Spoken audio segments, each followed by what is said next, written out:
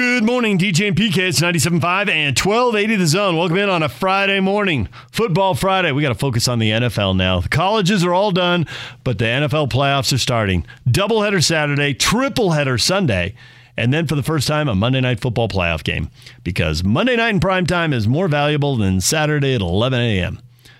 The Rams and the Cardinals have to play on Monday night. It doesn't matter to the loser, but the winner is going to have a very short turnaround. Can you imagine the Cardinals winning on the road, which could happen, and then having to play another road game on Sunday? Yeah, that's brutal. But NFL's chasing the money. We're going to talk a little football right now, get a little look at the playoffs. Lincoln Kennedy, a portion of our conversation yesterday. If you want to hear the whole thing, you can get it wherever you get podcasts. Everything in the show, you can get wherever you get podcasts. Apple, Spotify, Google Play, blah, blah, blah, Stitcher, up and down the line, wherever you get your podcasts. Here's part of our conversation with Lincoln Kennedy. The Bengals haven't won a playoff game since the 1990 season, the 91 playoffs. They beat the Oilers, and the Oilers moved to Tennessee. We don't even have the Oilers anymore. That brand is gone, which is too bad because that was a great brand. Yeah, the Raiders haven't won a playoff game since they beat the Titans, a.k.a. the Oilers, in the AFC title game in 2002. Now, the Bengals have been to the playoffs. The Raiders have played one playoff game since then. As you point out, they got guys coming in from other teams, so that can bring some playoff experience to it. But two teams with so little success, how does that figure in? What does that matter? Who do you trust the most when you don't have any recent experience to trust anybody?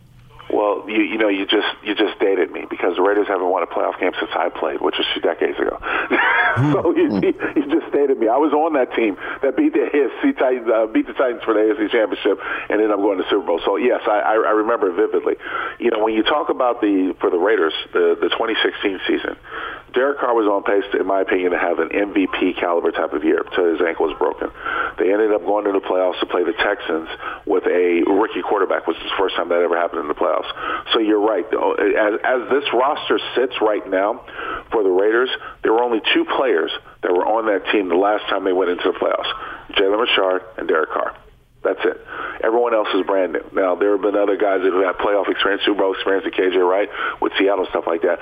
But it doesn't necessarily carry over to where the Raiders' momentum is. So I think that kind of affects them when you talk about this game. For the Bengals, pretty much really similar situation, and even a lot more just brand new team. But it's what provides for maybe a possibly entertaining and exciting game, because the Bengals throughout this season have got their offense started. They've been able to air out the ball. Joe Burrow is having a tremendous year. He's got tremendous support from wide receivers, and this Bengals team beat the snot out of the Raiders. I think it was week 11, if I'm not mistaken. The Raiders have got a little bit of a sort of an experience of playing this team and seeing this team up close, and the Bengals have got their work cut out for them. But they're division winners, so they get a chance to host a football game. So it should make for an exciting wild card. Anything could happen. I think the momentum of both these teams, and more so the Raiders and the Bengals, because I've never liked backing into the playoffs, but I understand why Cincinnati sat a lot of their starters for the Cleveland game, and just came in with a loss. I think they feel comfortable with what they have. It's going to be interesting to see how this plays out, because weather will be an issue. Whether it's snowing or it's just downright cold, it's going to be blistery one way or the other out there. And the Raiders aren't necessarily familiar with playing in that type of cold, playing in Allegiant Stadium, and more importantly, get the benefit of the doubt on the road games that they had this year, and whether or not Cincinnati is ready to really handle those. So it should be a very entertaining wildcard game. You think Burrow is on the verge of being really, really big time? I mean, super elite, because he's got the stats that would look like it, but he doesn't have the experience in the postseason. Well, that's where it's going to come. I mean, that's where it's going to come up, and this is his first opportunity at that. I already think Joe Burrow is considered one of the elite quarterbacks by a lot of people around the league. Just doesn't have the wins to support it. Now, when you talk about elite, you're talking about Aaron Rodgers, who's got a Super Bowl win, or Tom Brady, who's got several Super Bowl wins, and that's sort of what's gauged as far as a quarterback. Patrick Mahomes, the same thing. He's not there yet, but this is his first opportunity to maybe start that journey to be that. So at least he's got a little more experience in the league. I'm looking at New England trying to ride a rookie quarterback in the playoffs and thinking, Jalen Hurts with Philadelphia, and then the situation New England finds themselves in with Mac Jones. Like, those are the two teams to absolutely pick against. You buying that? No, not necessarily, because the difference is going to come down to coaching. It's the difference maker in Bill Belichick. You know, Belichick has had a tradition, if you will, or a history of taking away what opposing offenses have done well. Mac Jones has been able to play within his own self, not necessarily have to be that, you know, that go-getter that does a lot. You know, Bill Belichick has supported with a defense and a good team, but Mac Jones has made those critical throws, or those throws that needed to be made at the right time. I think he plays within himself. Jalen Hurts and the Philadelphia Eagles, I think they're on borrowed time. I didn't think they were a playoff-bound team, even though they found themselves in the playoffs, but I still think they've got some ways to go. But the thing is that their formula for winning football games is a good old-fashioned formula that carries over this time of year. They're able to run the ball. If they're able to run the ball, if the team is able to run the ball, you're able to have success. And that's what the Philadelphia Eagles have had the pleasure of having. Momentum, Lincoln, can be fickle at any level. And you got some teams that are storming in the playoffs, other teams like Arizona, maybe even the Rams with their disappointing loss last week. Not that they're backing into it, but they don't really have the momentum. How much do you believe in momentum playing well at the end of the season, being able to carry over? 100%, because I think momentum builds confidence. I think if you go into the playoffs and you sit there and create excuses of why you weren't able to win or the way that you got there, I think it kind of affects your overall sort of a draw for the game as a team, collectively as a team. If you're able to win, you're confident. Winning builds confidence. That's why I've always said, even in preseason, it doesn't matter when the wins or losses, but wins build confidence. You're able to better coach off of a win than you can off of a loss in this level.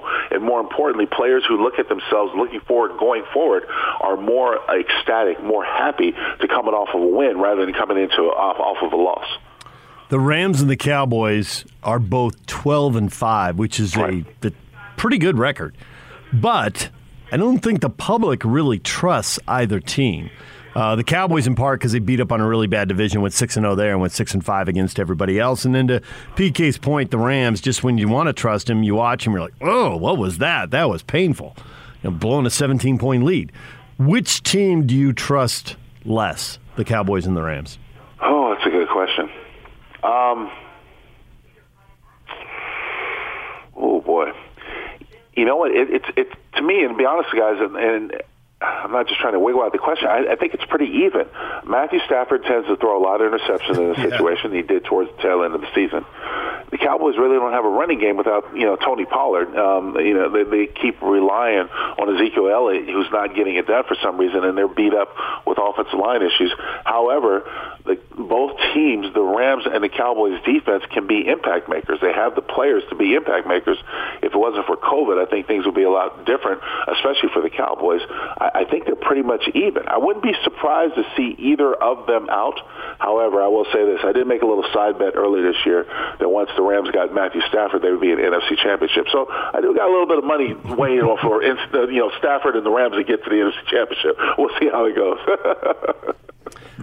Do you have the Packers as the clear favorite in the NFC then? No, I didn't choose that. The only sort of prop bet I chose was the fact that the Rams were going to be in the NFC Championship. And I thought wholeheartedly once they got Matthew Stafford, they got the quarterback that put him over the top. I didn't expect all the other injuries and all the other intangibles to come into play, but, it is what it is. There's Lincoln Kennedy, the Raiders radio analyst, working with the play-by-play guy, Brent Musburger. All right, we're going to take a break.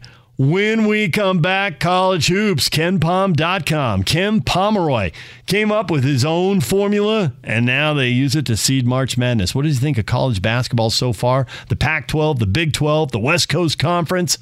We'll talk with Ken next. Good morning, DJ and PK. It's 97.5 and 1280 The Zone. We talked with Ken Pomeroy. KenPom.com. And when it comes to basketball and ranking all 350 teams, he's got a formula that's been really good for a long time.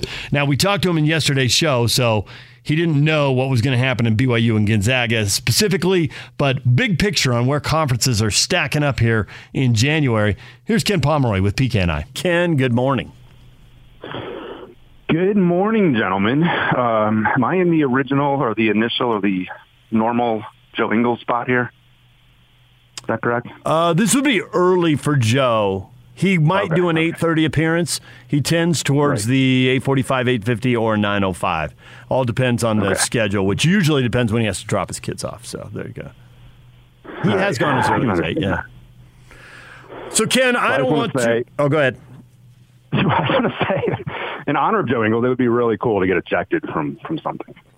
Okay. Keep it up, Ken. Yeah, I'm hoping you can eject me from this interview at some point. Out of here. We don't want to bore people with your whole backstory because a lot of people know it, but there are people listening who don't know that you have cooked up a formula to assess and rank all 350 wherever we are now, college basketball teams in Division I. And you got so good at it that the folks who do the NCAA tournament, the actual basketball committee, started using it as one of their data points as they try to seed the tournament. You've done it for a long time. You've come on our show. You've talked about stuff. Nobody gets them all, but you get a lot of stuff right. And I know you got a lot of confidence in your system, but I'm curious how much your system is tested and how much your confidence wobbles this year because teams are playing, they're stopping, they're starting. Teams are playing without some players, so they're not at full strength. How much does that really wreck what you're trying to do? And how much do you think there's enough information you'll get to March and have a really good idea what's going on? Well, it is annoying. I will say it is an annoying issue that, games are getting canceled or teams play at partial strength. And my system was never designed for the kind of roster changes that are happening kind of on a weekly basis this season. But, it was way more of a problem last season. And you could definitely notice. I mean, I track the accuracy from day to day of all the predictions. And last year there was a noticeable degradation in the quality of the predictions. This year we're actually pretty close to normal for a normal year. So I'm encouraged by that. And in general, I think it's going to be okay. I mean, we're obviously going through a period here where there's 10 to 15% of the schedule every day is being canceled, but it seems like we are rapidly getting to a point where there are fewer cancellations being announced. Like there's still, today you look at the schedule and there's a bunch of games that have been canceled, but they were canceled 6-7 days ago. Like we're not hearing a lot of news, yesterday or today of next week's games being canceled. So I think that's encouraging. I think we'll be in great shape by the time we get to March. Plus there are going to be more games played this year than last year. So that will help as well. Yeah, I'm thinking, Ken, the Pac-12 has already announced some makeup games. The Utes are playing at 2 o'clock on Sunday down in Tempe, or Monday, I think it is. So with that in mind, they'll play the games more than likely. So if the system is a little bit flawed now, wouldn't it stand to reason that it would catch up? Yes, it would. And I think that's another good point. Last year when we were dealing with cancellations, they were pretty randomly spread out throughout the year. And, you got postponements or cancellations in late February, like you obviously weren't making up those games. This year, I think there's hope that, like you said, so a lot of these games are back on the schedule. And I think, with just it's kind of standard common sense here that if a bunch of teams are getting knocked out here in early January, they're not going to be canceling games in mid-February. So I don't know if we're going to end up playing every conference game this year. I think that's probably unrealistic. But, you look I was just looking at the WCC and the most, I think Gonzaga's had 3 games postponed or canceled that aren't on the schedule. And that's the most in the league. And, you go back to last year, I think St. Mary's ended up playing 9 games total, in conference. So we're not going to have a situation like that this year. So that's pretty encouraging. Ken Pomeroy joining us, KenPom.com. So let's just stay with the WCC. BYU got off to a great start. I assume they were an NCAA tournament team, and it was just a question of where they would be seated, and they racked up some impressive wins early on. They've still got a good record, but they're missing 2 bigs, and they struggle to score. And I'm curious how much wiggle room they have because I think their NCAA tournaments, if I had to guess right now, I would guess they miss it. But that means that I'm assuming they're going to lose some ugly games on the road and that's going to sink them and all that. How much wiggle room, how much of a cushion do they have right now? I'd say quite a bit. I mean, the story in the WCC is that, obviously you have Gonzaga. They're going to be there. And then you have BYU and St. Mary's and now San Francisco that are chasing bids. And I think, BYU getting the win over St. Mary's last week will, certainly put them as the front runner of those three teams. Like, the WCC is not getting one bid. They're going to get at least two. They might get three, and if things work out exactly perfectly, they could get four. So as long as BYU maintains that foothold as the second best team, they're a lock. Even if it's close, they're going to be in great shape, because what they did in non-conference was better than anybody else did in the WCC except for Gonzaga. So I think they're in pretty good shape. I don't know what the cushion is, but obviously if they lose 6 or 7 games in league, then they're not in good shape. But here's the thing too: the WCC it's really set up pretty well for teams to get bids this year. In past years, you would have this group of teams like ranked between 75 and 150 or something. And those are teams that the NCAA selection committee just kind of disrespected. If you lost to them, it was frowned upon for sure. But those are the types of teams that you can definitely lose to on the road if you're not Gonzaga. And those teams really don't exist in the league this year. Like, Santa Clara is there, but the rest of the league is really disappointed. The bottom of the league is worse than it usually is. So that makes the road to avoiding bad losses a lot easier than it used to be. And so I think that will also play into BYU's hands. Project ahead for us and tell us how good the Big 12 is going to be when they have their new members, because they're already really good, but they're adding some pretty good basketball programs, man. Do you see them just being even better? Not even better. Can't go there. But the thing is, at least 6 of the last 8 years, they've been number one, the number one conference in my system anyway. They're going to do that this year easily. Like, they're just far and away the best league in the country. So, you take out Texas and Oklahoma, and those haven't been exactly like the flagship basketball programs in the league, but they've been good. Like, average programs in that league, which is probably a very good league. And, you replace them with the teams you're replacing them with, and it will take a bit of a drop. But obviously, as long as Kelvin Sampson's at Houston, which I don't know how much longer that will be, but as long as he's there, you'd expect Houston to be amazing. Obviously, coming off the Final Four, and still had a Final Four team this year, lost a couple of their rotation players due to injury for the rest of the season, so it'll be more challenging for them. But that program's in great shape. Cincinnati is, a traditional, solid team, kind of a rebuilding year this year, but have a great young coach in Wes Miller, so they'll probably be pretty solid. UCF is probably the weakling of this group, but again, they've really kind of raised the level of their program, and they're having a solid year for them. And obviously, BYU seems to be on the right trajectory, and you'd think some of that's tied to Mark Pope being there. But if you go to the Big 12, Mark Pope's probably going to be there, so there's still a chance it's long term the best conference in the country. It will take a little bit of a step back. We've got to be honest about that. Has the Pac-12 taken a step forward, even if it's 3 teams that are doing it and 9 teams are watching and taking credit for it and taking a bow?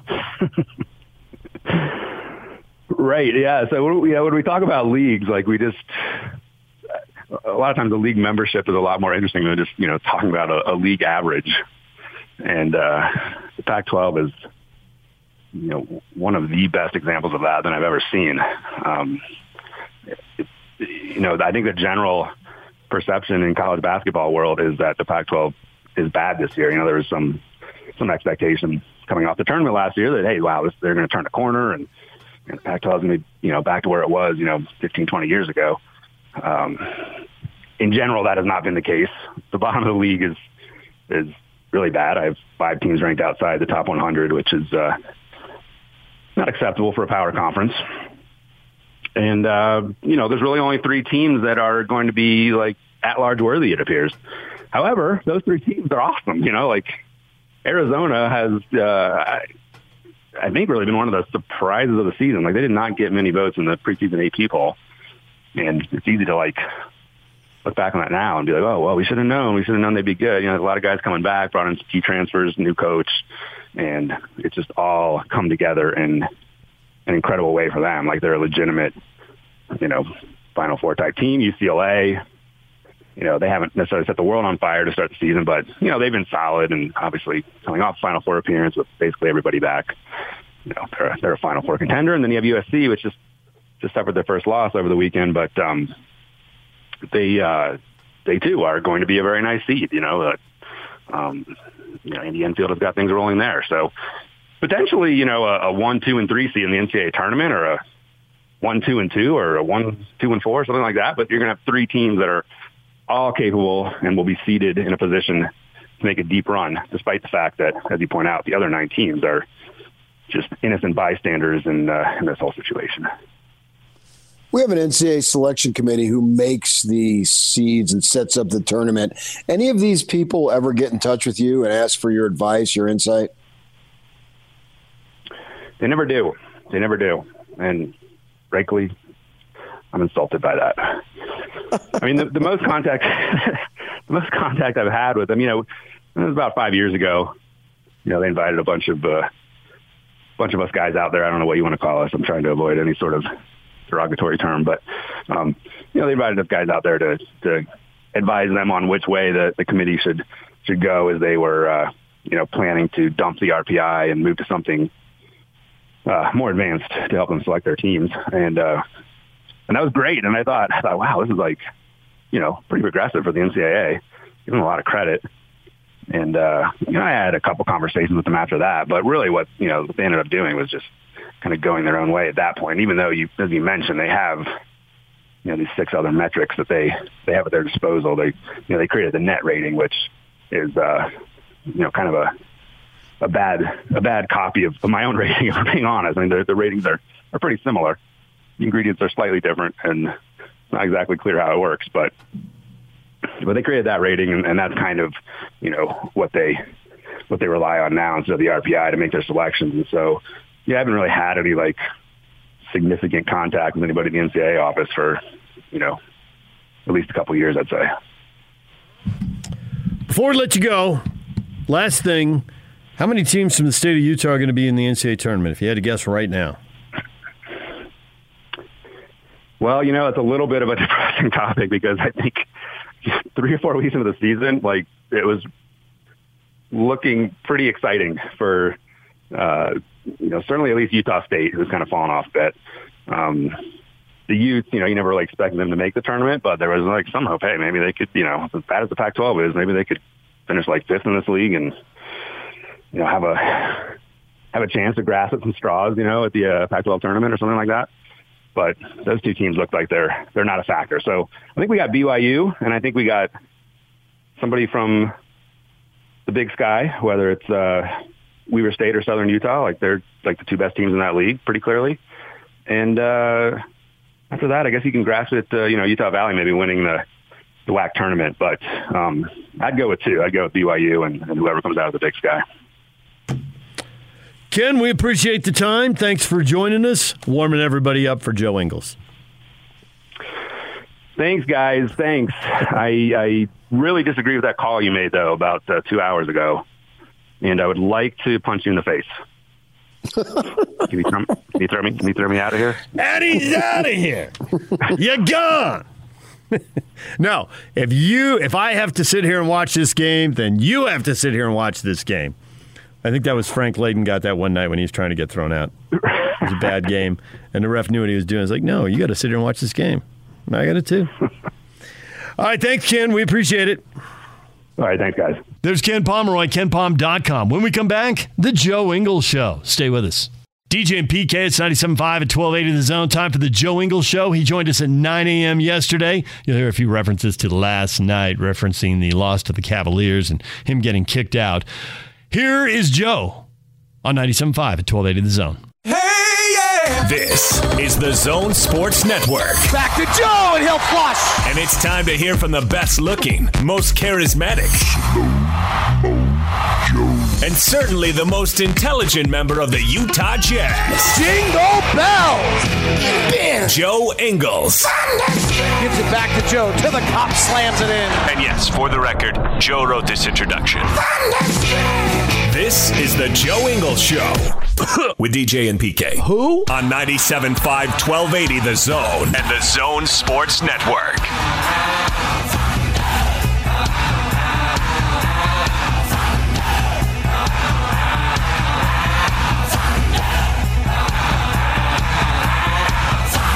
DJ and PK, it is time to welcome in Joe Ingles. Joe, welcome back to your show.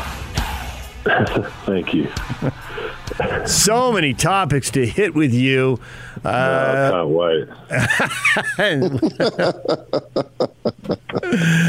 So the team was skating through COVID while the rest of the league was having major issues. And then all of a sudden the Jazz have major issues. It starts with you. Just take us through it. How'd you find out? How'd you feel? How quick did you feel like you're bouncing back from it? Yeah, it was obviously... I said in media yesterday, I almost feel like every team at some point was probably going to go through it. And we'd done obviously a pretty good job to, we had a few here and there within the organization and close contacts or whatever they list them as. But obviously the team had done well of keeping as I don't even know what you're safe or healthy as possible. So I had obviously a family member, like I said, that I was a close contact to, and then decided to get the family tested just to be kind of on the safe side, and they were positive. And then we were in Denver, and the rules this year anyway, obviously leading into Canada, you have to get tested before going there to play.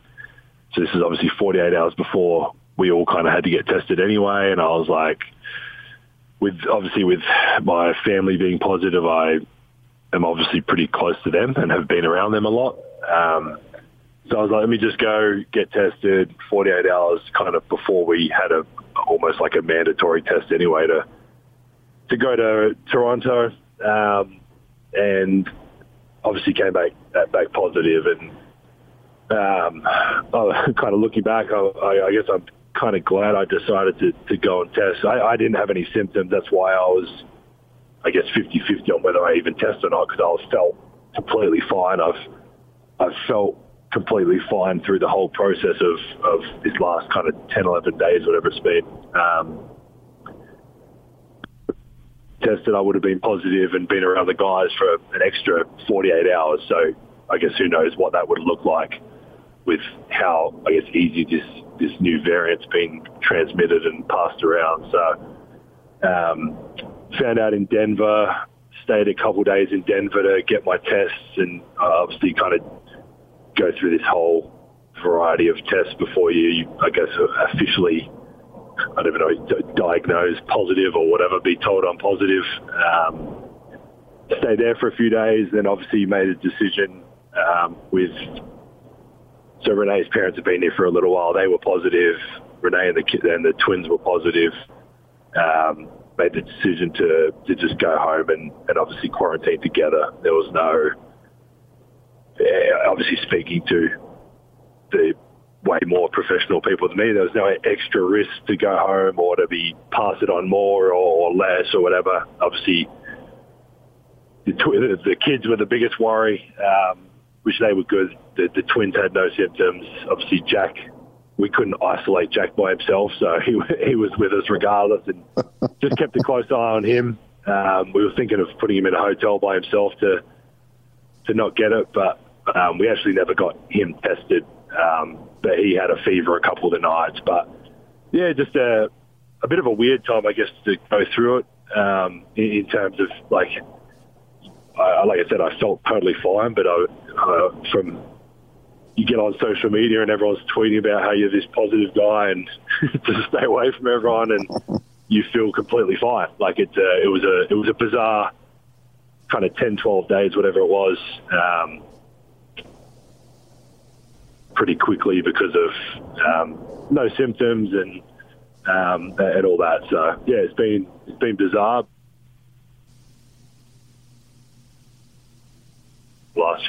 I think it'll be 3 or 4 days now, whatever it's been since I've been cleared. So then everybody in the in-laws, they're all doing well? Everybody's okay? Yeah, Renee was probably the worst a couple of days in. But in saying that, obviously, really flu-like symptoms, congested, sore throat, headache. Honestly, you would feel, not downplaying how she felt, because she did feel pretty crappy for a few days. And she's kind of at the end of it now. But, yeah, just like that flu-like headache, runny nose, bit of a congested and sore throat. Obviously, Renee's parents being a bit older as well, just making sure they were all right. They had a few kind of minor symptoms, but I guess overall what people have gone through and seeing the numbers in hospital and all those type of things, we got out reasonably freely. Like I said, Jack had a fever for a couple of days there, and obviously just keeping an eye. Like I said, I think for myself and Renee, knowing we would probably be okay through it, but just making sure her parents and obviously the kids are obviously a worry with Jacob and his stuff. So, glad we got out pretty freely from it. But yeah, it was a bizarre kind of. I think they found out, so they're up to day 15 or 14 or 15 now. So obviously we've been cleared and all that now, but it's been a bizarre couple of weeks. So you got a couple technicals, and I was wondering if the feedback you got from your wife was, what are you doing? Or she could see how chippy that game was and she just let it go? Or, would you second guess yourself? What do you think? Oh, man, it's just I think there's a few things that had built up with it, and obviously I was super pumped to be out there again. Probably didn't look like it getting thrown out, but I was excited to be back out there. Obviously, we were down numbers, which was a stupid decision by me, obviously, because we're already down a couple of players and we needed as many bodies as possible. But yeah, just a frustration level. Obviously, there's part of that in how I have been playing and was playing that whatever it was last night. Obviously, I know I can play a lot better, and that frustration of things just not really kind of clicking and not that I've ever second guessed myself basketball wise, but just wanting it to kind of get back and get that flow back of obviously how I know I can play, and probably taking it out on the referees isn't the smartest thing to do, because that limits my time of being out there to keep figuring it out. But it was just obviously what I thought was a very easy call, the second one, and not downplaying the referee's job at all here, but yeah, just thought they had missed a couple, and I think it was Boyan or whatever, so just trying to stick up for a teammate. And yeah, just obviously bought over. I can promise you from this, I will never get thrown out again. I can promise you that. It won't. Yeah, it won't happen. I don't know what punishment you can give me, but it's not going to happen again, so it's not going to matter. But as of today, I'm letting it go. I'm going to get back to kind of enjoying myself out there and letting the frustration go of how I've been playing, getting back to the basics of it, and just being myself out there and enjoying it. And I think obviously you guys know, and probably a lot of fans that have watched for 8 years, when I'm smiling out there and having fun and obviously enjoying what I'm doing, it's when I play my best. So I just need to get back to that, and I can promise you I won't be getting thrown out ever again. Well, we'll take your promise and we'll believe it, because usually your word, in fact, I think your word always is good. One of the stuff you've told us anyway, you've always lived up to it. So I believe you will never get thrown out again, and that'll be the end. That'll be the end of it. I'm wondering, with all the COVID going on and Gobert still out, and then yesterday, Whiteside and all this, you got 3 days with no games.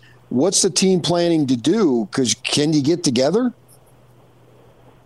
We can. There's obviously, I think every team, most teams have gone through a pretty rough patch at some point, and there's a few different protocols that you have to abide by during these times. So a bit extra testing. Obviously, with the days we've got today off, which is nice. Obviously for the guys, I'm actually heading in now. I've had enough days off, so I used my get out of jail free cards in the Denver hotel last week. So I'll go in there. I don't think I'll see anybody else in there, which is obviously good. They had obviously a long trip, and even just not the trip itself, but like you said, with all the COVID stuff going on, it's probably been a frustrating couple of weeks for everybody. So different rules and testing times, and you almost go back to what we were kind of at the start of this a couple of years ago when we were learning a lot more about it. So the guys will get to get away today and enjoy a day away from everything, and then obviously I think we got a couple of days still after that. So probably a good time for us to be able to get in and practice a couple of days and kind of get back to the way that obviously we know we can play. And again, obviously with COVID and guys being out, and I haven't missed that many games in my 8 years. Rudy's missed 4 or 5 in the last 4 or 5 years. So it's been I don't think we've ever not played with a centre before. Me and Eric or whoever being the 2 tallest guys out there. So, like I said, there's no excuses. Obviously, we know on that trip it was going to be a bit tougher. Obviously, last night was going to be a bit tougher. Again, it doesn't excuse us. We still have to go out there, try and play as well as we can. But obviously, last night's a good example. We're obviously playing a fairly different style with 5 guards out there, which I don't think we've really ever done since I think I got subbed in as a 5, like 1 or 2 possessions, like 3 or 4 years ago. But obviously, we've always kind of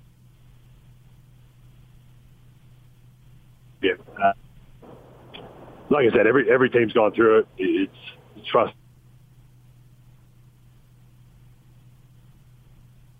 The COVID stuff, and then obviously slowly we'll start to get players back, and hopefully we can get back to ourselves. While you're out, do you watch NBA basketball and follow some of the storylines? Do you get away from it? Obviously, Memphis has won 20 out of 24, and Ja Morant is blocking shots with 2 hands at the top of the box. But I don't know how much you tune all that out, or if you notice it more because you got more time on your hands.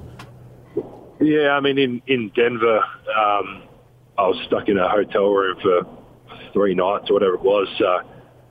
Not a lot you can do in there. Obviously, that's a part of the process of getting back to. You can't go from sitting in a hotel room to playing an NBA game. Players and teams are too good for that. So I did that, and then obviously I was glad to get home because I've got a gym at home and I can work out. Obviously, hadn't touched a basketball for a few days there, which is kind of like the frustrating part during this whole thing. But you just kind of in Denver, I was kind of stuck. I did watch a few more games than I'd probably ever watched before, or teams that I would not normally watch, just because I was in there anyway. And obviously, getting home was very different. I wasn't watching NBA games, but obviously with the kids full of COVID as well, they weren't at school or anything like that. So we were home 24/7 together. Obviously, COVID not being the ideal situation to do that, but it was nice to almost like reconnect with my family and my kids a little bit, and Renee, and just be able to spend time with them. And I could probably count on one hand how many days I've had where I haven't had to abide by the Jazz schedule and have to run off during Miller's soccer game or drop them at school and run into practice and figure all that stuff out. So that part of it was nice to kind of reconnect with my family and spend some time with them and be able to do Miller's schoolwork. The school sent her schoolwork home, so be able to sit there with her or sit there with Jacob and watch a movie, just little things that I don't normally do. a bit of basketball at the start, but then not much towards the end. Obviously, only the Jazz games that I was able to watch, or that I wanted to watch. How long does it take to get out of NBA basketball shape? Well, I mean, I was obviously never out of shape, but it's just that, like I said, you go from. I was lucky that I could get out of the hotel and get back to Utah, and like I said, I had a gym and be able to do some stuff and get outside in the backyard and whatever, get some fresh air. But I mean, I was in the hotel for 3 nights, 4 days. Like if you are stuck in the hotel for whatever reason, for the entire quarantine period, I don't think you necessarily like lose your fitness that quickly. But I mean, there's no way any team. I think they announce it as like reconditioning or whatever they put on the injury report, but it's obviously no one's sitting there like on a bike and treadmill like trying to get in shape. It's just no team's going to let a player go from sitting in a hotel or house for 5 or 6, 7, however many days you're in the protocol to guarding Ja Morant or guarding Garland or whoever you're playing. That's a tough job to do when you've been at practice the whole time, never mind sitting in a hotel room. So there's obviously the protocol COVID-wise to be cleared and be deemed healthy or whatever to play. And then obviously the team has a protocol just to make sure you're good. And obviously for me as well, leading into the COVID stuff, I'd missed a couple games or the game and was probably 50-50 for the New Orleans game with my back as well. So sitting in a hotel room isn't ideal with a bad back. But like I said, you go through the process. You trust the people that are paid the money to make those decisions and give you the guidance on that. And the NBA is tough regardless when you're fit and healthy. Never mind, like I said, coming off a 5, 6, 7 day break. ESPN has a piece on trash talking in the NBA and how it's evolving, and it starts with you and Jimmy Butler, and you have a great line, which is why it starts the piece.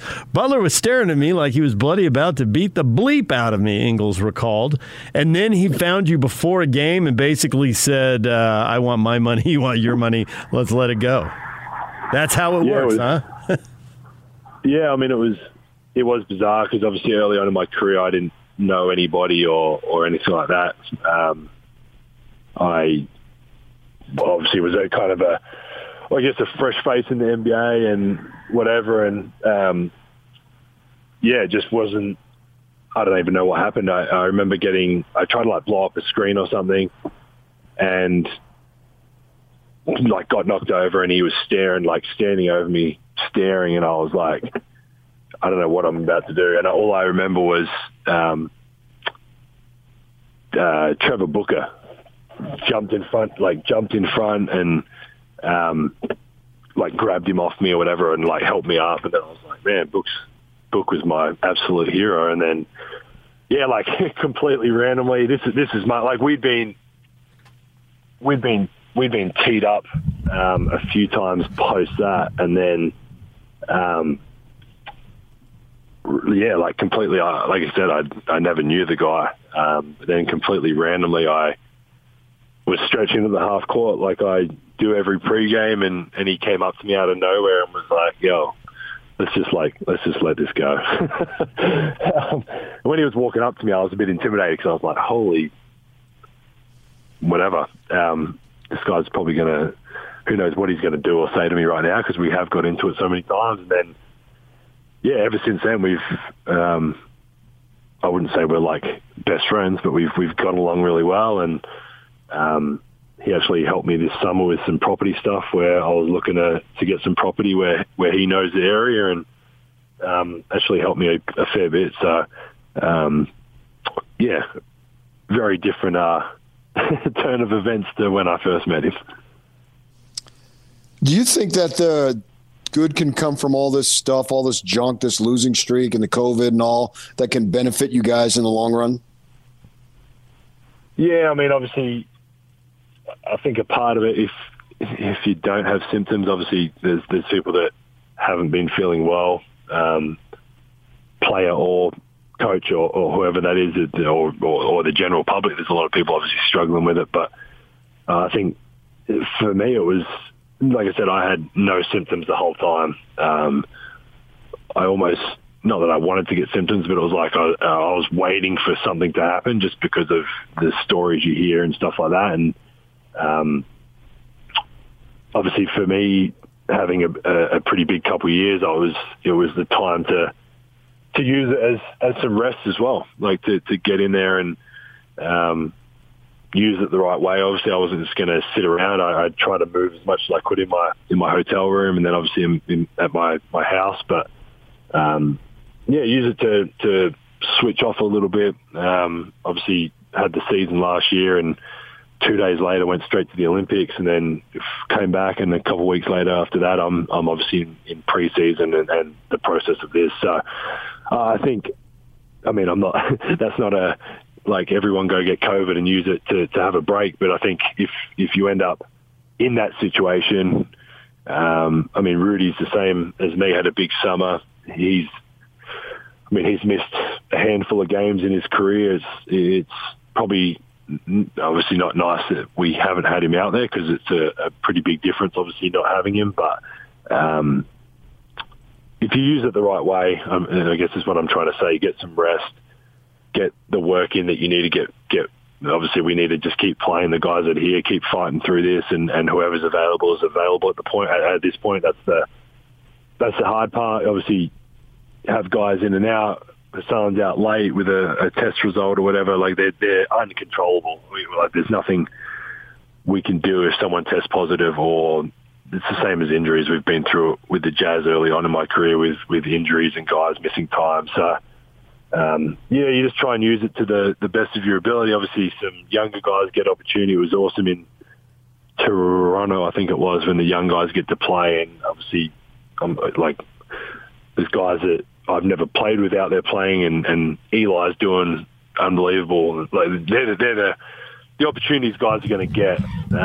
Obviously, we've got to weather the storm a little bit with what's going on, and hopefully at the other side we'll come out. We'll be healthy, and like you said, you want to get back to getting back to kind of who we are and how we play. But obviously with the big fellas out, both of them, even Rudy Gay, it obviously is a very different way for us to play, because like I said, we've never not played with a center since I've been here anyway. So hopefully the storm is passing over, and we'll start to get players back over this next period, and we'll get back to playing obviously how we know we can play, and how we've played obviously a lot of this year. Joe, we'll let you go, and I've got it. I don't think you'll get kicked out because you told us you won't. But if you do, the penalty should be you have to do the show every day for a week. It would reward Jazz fans. All right, that's it. That's a deal. It's not going to happen, and you guys would hate me on there for 7 days in a row. But no, if I do, I'll come. It's probably not a good idea, because some fans will probably want me to come in every morning because you guys stink and they want to hear from me. But no, we can make that deal. I'll come on every day for 5 or 7 days, whatever the week consists of, and we'll get through it. There's the deal. Joe Ingles. He joins us every week right here on 97.5 at 1280 The Zone. Joe, thanks a lot, and we will talk to you next week. Cool. Appreciate it, guys. All right, there is the Joe Ingles Show. When we come back, what is trending? All the headlines next. Your day has just begun. Yeah! But for DJ and PK, they're just hitting their stride. It's time for all your headlines from the night in sports, as DJ and PK tell you what's trending. Are you ready? On 97.5, 1280 The Zone and The Zone Sports Network. Yeah! Hashtag Utah Jazz. The first thing is that the most important thing is that he's playing well. And he's played well both when he's been, quote unquote, at the 4 or, tonight more at the 5. He's had a big couple weeks. He had a baby boy, and he's come back and he's been ready. Quinn Snyder on Eric Paschal's play since returning to the team. Jazz going at it again on Sunday against the Denver Nuggets. Tip time set for 6 o'clock. No clear idea at this point who's actually going to be playing for the Jazz because, well, the more Eric Paschal plays, the more the Jazz are shorthanded, PK, so it's usually a bad sign. How close do you think he is to playing his way into the rotation? Oh, I don't know that he can. I don't know who can he supplant. Can he this year anyway? You know, he's still a young kid, obviously, but is there anybody whose place he could take? Yeah, the easiest answer is that they make a trade and it opens a spot, and that he's proven he's ready. Because you're right, who would he knock out of the rotation? He's not going to provide Joe's ball handling. He's not going to provide Clarkson's instant offense. He doesn't come in with the same size as Hassan Whiteside. I guess Rudy Gay would be the most like for like. But even that doesn't seem likely either. So it gets hard to see where the minutes come from. Well, if I'm him, I just keep my head down and keep plugging because you're playing for a place in this league. Right. Right? I mean, that's ultimately your first desire is to make sure you're in the league. And in the limited time that he's been in there, it looks like it was a nice acquisition. So keep plugging away. And even if it's not here, it's got to be someplace. And maybe it could be here down the road, as you say, depending on what happens, certainly next month or then in the offseason. And what can you do there? Keep working on your game, son, because you have a future in this league. I was thinking about this, though. When's the last time the Jazz did not play on a Friday or Saturday, man? That seems like a long time ago. Yeah, they very rarely miss both of those. You're right. This is highly unusual. And I think that's not just true of the Jazz. I think that's true of most teams because Friday and Saturday nights are traditionally great nights for the gate. Right, exactly. People are looking to get out, so if you're not playing a home game, you're the road team because somebody else is playing a home game. Because I know that you and Honey, almost on a weekly basis, you trip the light fantastic on a Friday or Saturday. Old school right there, people. That's old school. Trip the light fantastic. This is a show out there you probably haven't watched, PK. Succession. Have you seen that HBO show? Oh, I'm aware of it, yeah. Yeah.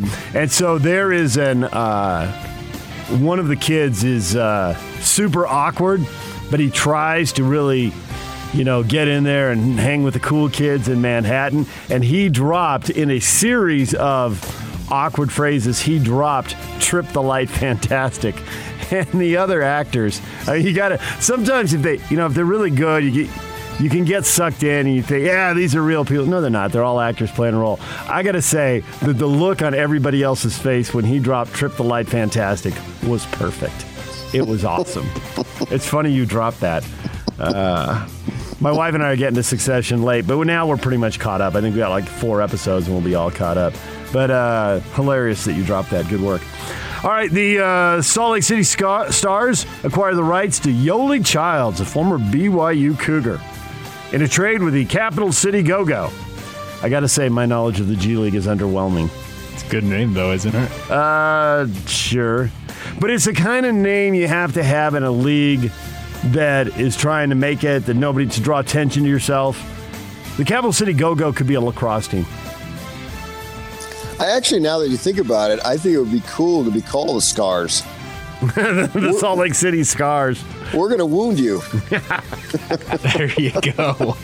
There's their catchphrase. Hey, the Washington football team, it's not too late. Cleveland committed to the Guardians, but the Washington Scars. Okay. And the burgundy, don't change the colors. The burgundy still works. It's blood.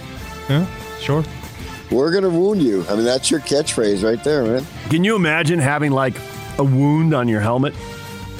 And you can change the type of wound, weekly, just the same way teams change uniforms. You'll have an open sore when you're done with us. One week it's a paper cut. 1 week it's a festering blister that's popped. 1 week it's a skin knee from some kid in a bike accident. Just keep changing the helmet. 1 week it's just a big old bruise. right, I don't know how it got there. So Yoli Childs is back. What does that mean other than maybe it'll move a few more tickets for the Stars? Well, it's not even confirmed he's going to play for the team yet. Oh, he could just be moving through town? Well, they acquired his rights. He signed with a team in Germany, as you'll see on the document right there. And he's played for them. He's been injured with an injured knee, so we'll see. All right. Stars are playing the South Bay Lakers tonight at 7 o'clock. You can listen to the game on The Zone. DJ and PK. #NBA. Middleton lobs up top for Giannis, who sends it down on the two-hand slam off the alley-oop. And now we poke it back. Ingram steals it. Now we're going to have a little showtime. B.I. Flush it in, baby. And that should do it. Scooped up by Wiggins. Shoveling to Jerome. Ty gets it across timeline left side to Shea. To the wing, he cranks a three that's online, and nothing but net. Cha-ching, it's the 18th under Moneyball tonight.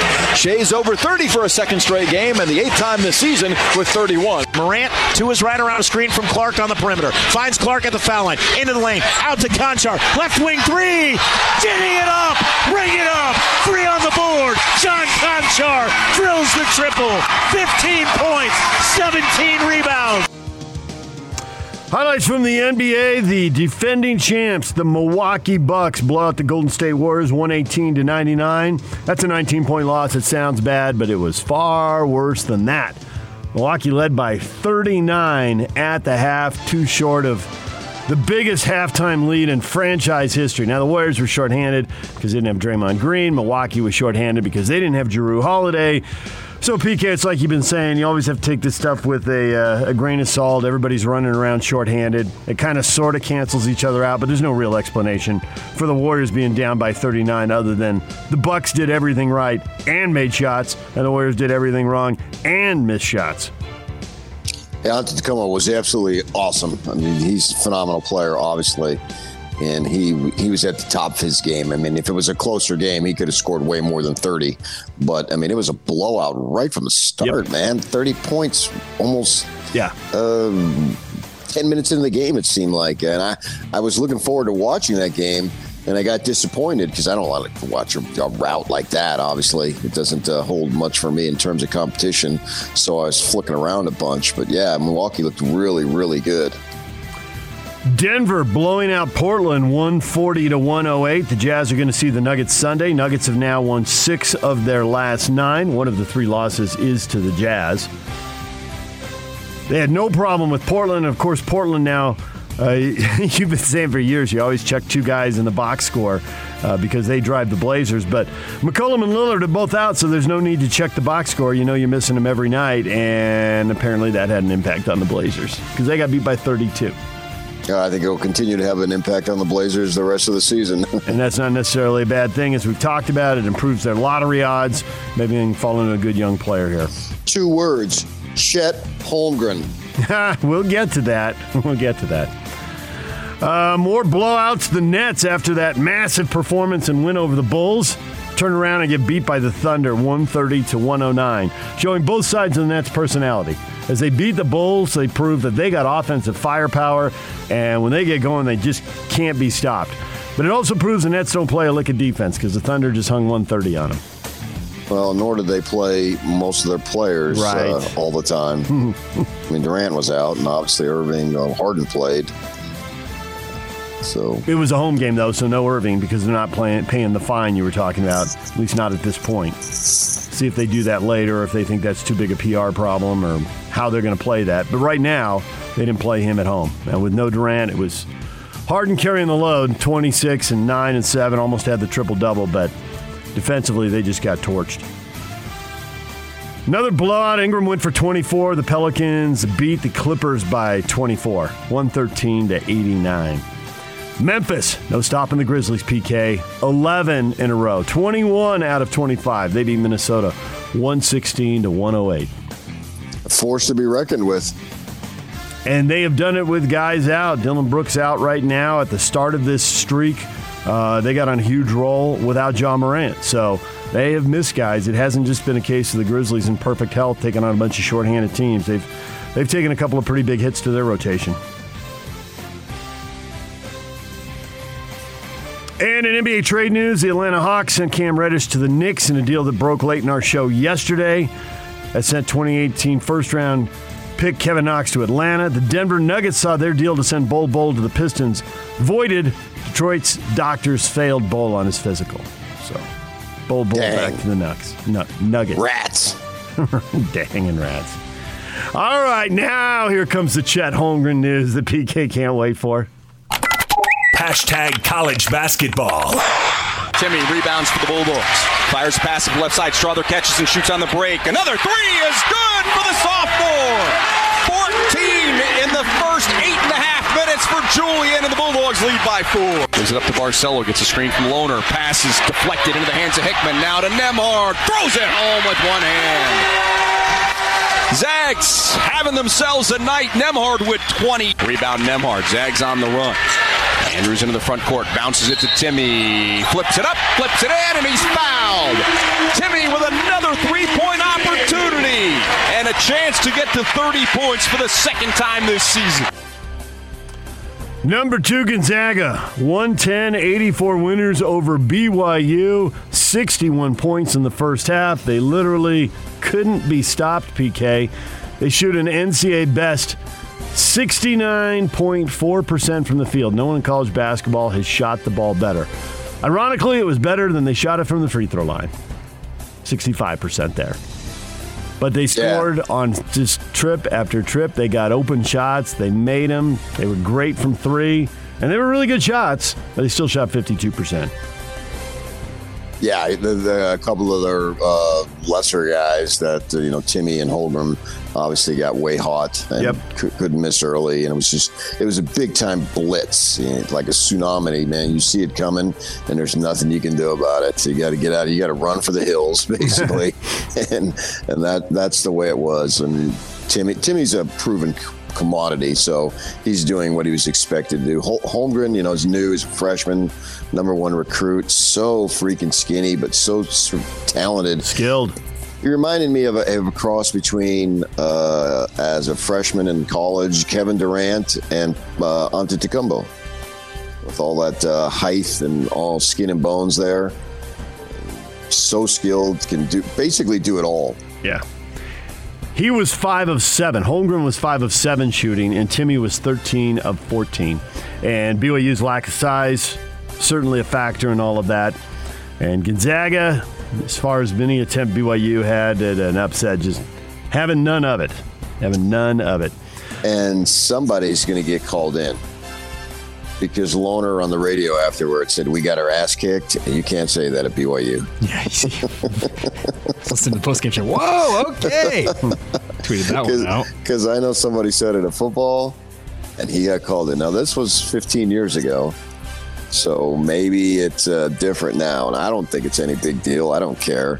But when I heard that, I thought, they might have a little talk here. They don't like that stuff.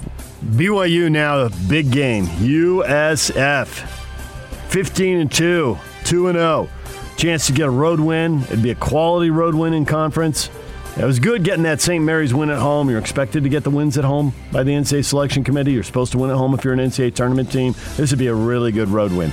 The Gonzaga road win, just not very realistic, but I don't think you get penalized that much by the committee for losing to Gonzaga. But a USF win, that'd be a boost. It certainly would. USF's got a real nice team this year. They're legit, no doubt about it. So they need to find a way to get that. That's a late game tomorrow night, isn't it? Yeah, 9 o'clock, CBS Sports Network. Yeah, so they need to make sure they get past this thing real quick, get themselves down to the Bay Area, get prepared for this.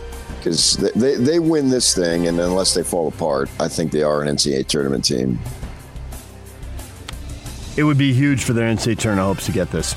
That would be a very big deal. Weber State beats Idaho 84-74 thanks to 18 points from Jamison Overton. So Weber State improves to 4-1 in the Big Sky. Tomorrow, Utah, Arizona, 6 o'clock on the Pac-12 networks.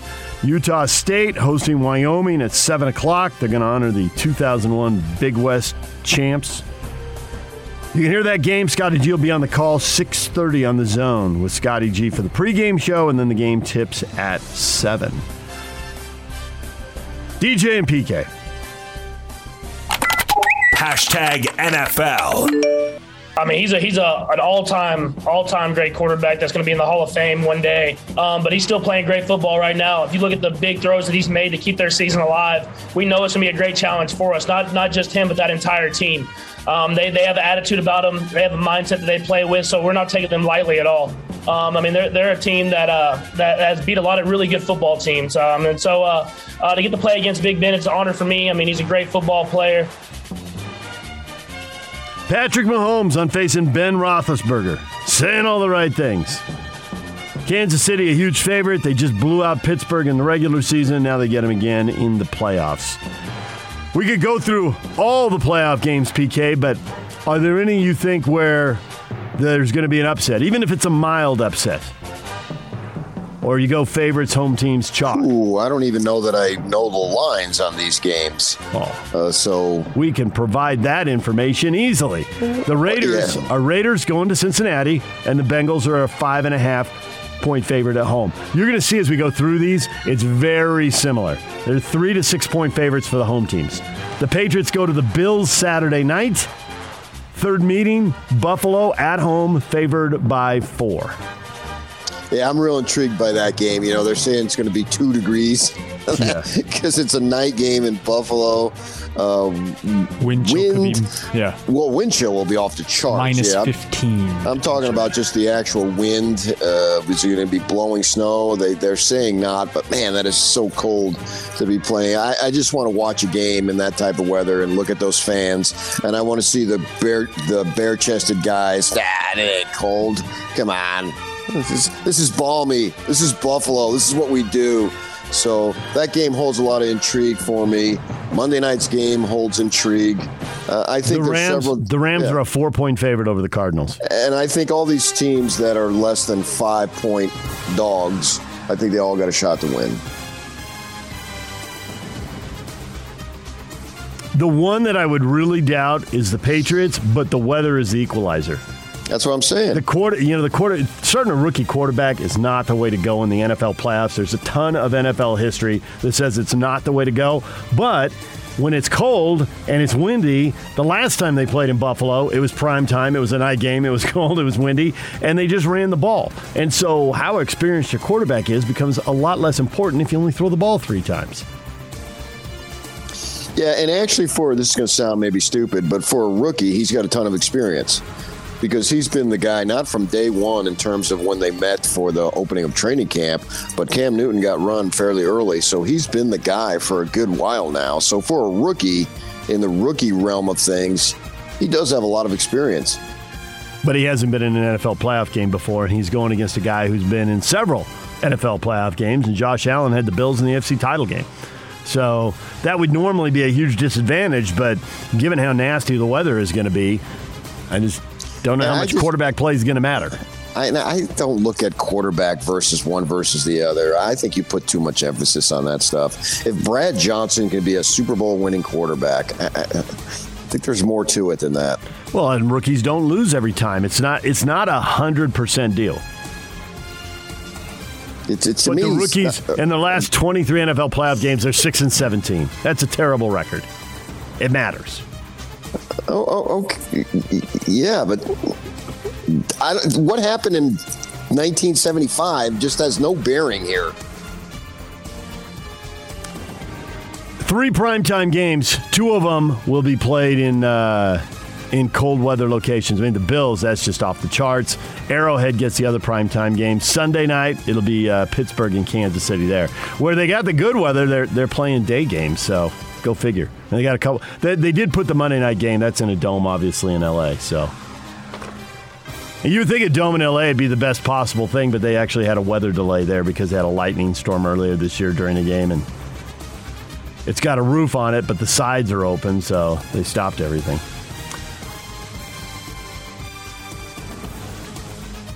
All right, DJ and PK, it's 97.5 at 1280 The Zone. #college football.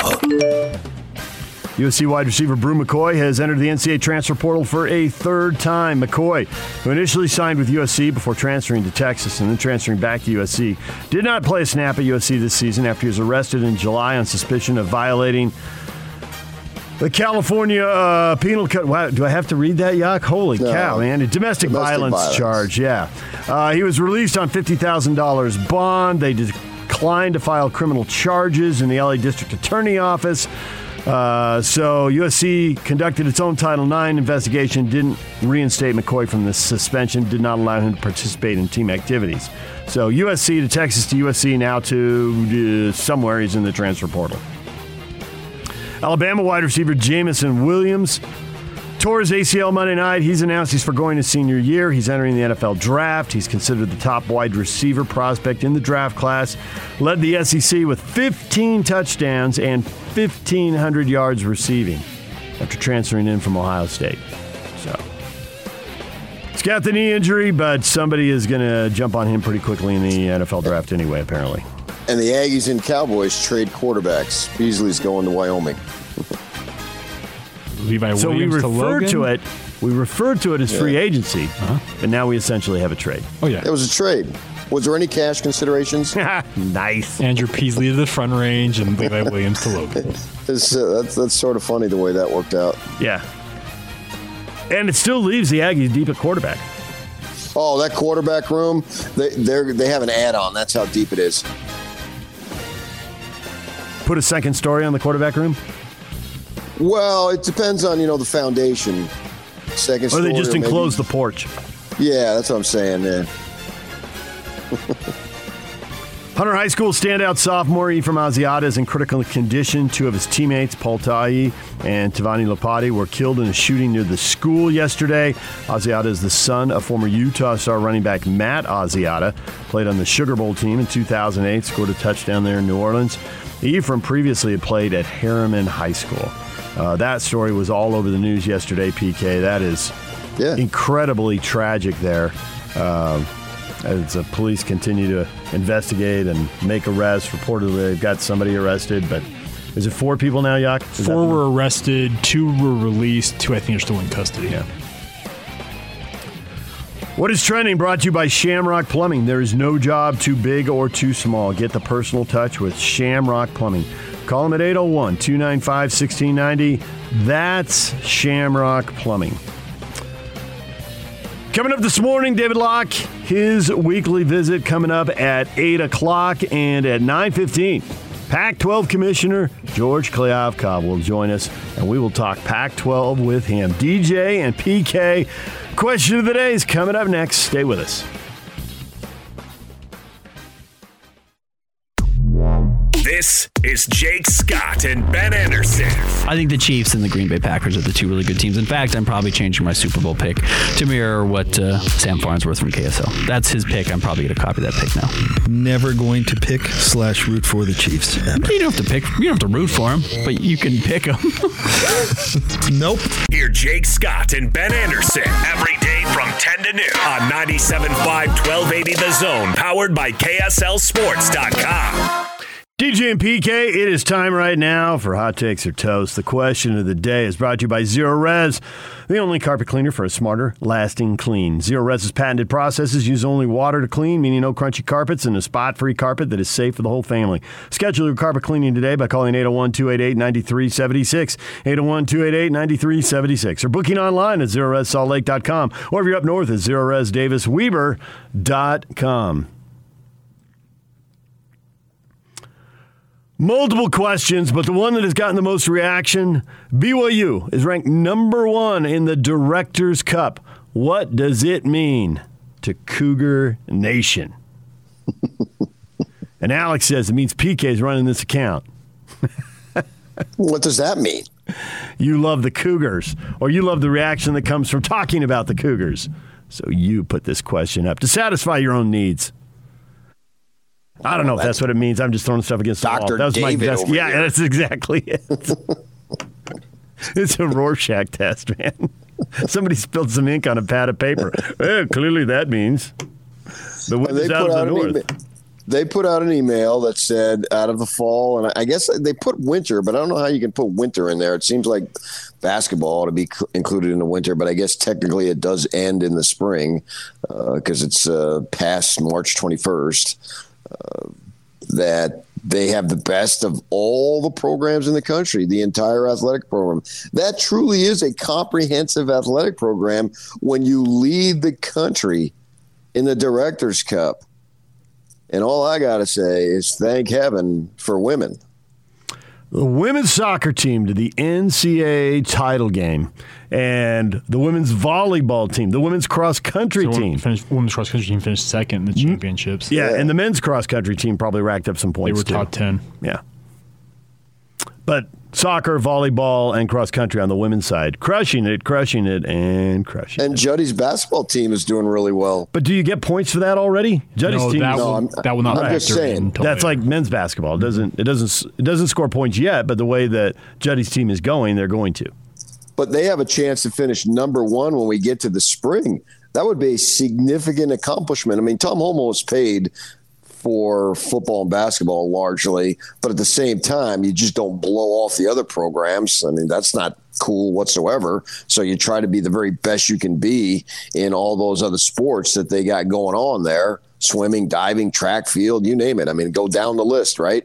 And so from that standpoint, that's something for him to be extremely excited about. And I'm just wondering if you're a BYU fan, what do you think about that? What level of pride do you have that you have this top to bottom, in some sense, great athletic program in some sports? When you're getting to the national final in soccer, and I actually watched the women's volleyball. Was it Purdue? Because it was on like when we got off our show. Yeah, it started at 10 a.m. Yeah, and I've always been a huge volleyball guy. We don't give it a lot of run, but having my experience in California and actually covering women's volleyball plenty of times over, men's volleyball for that matter too.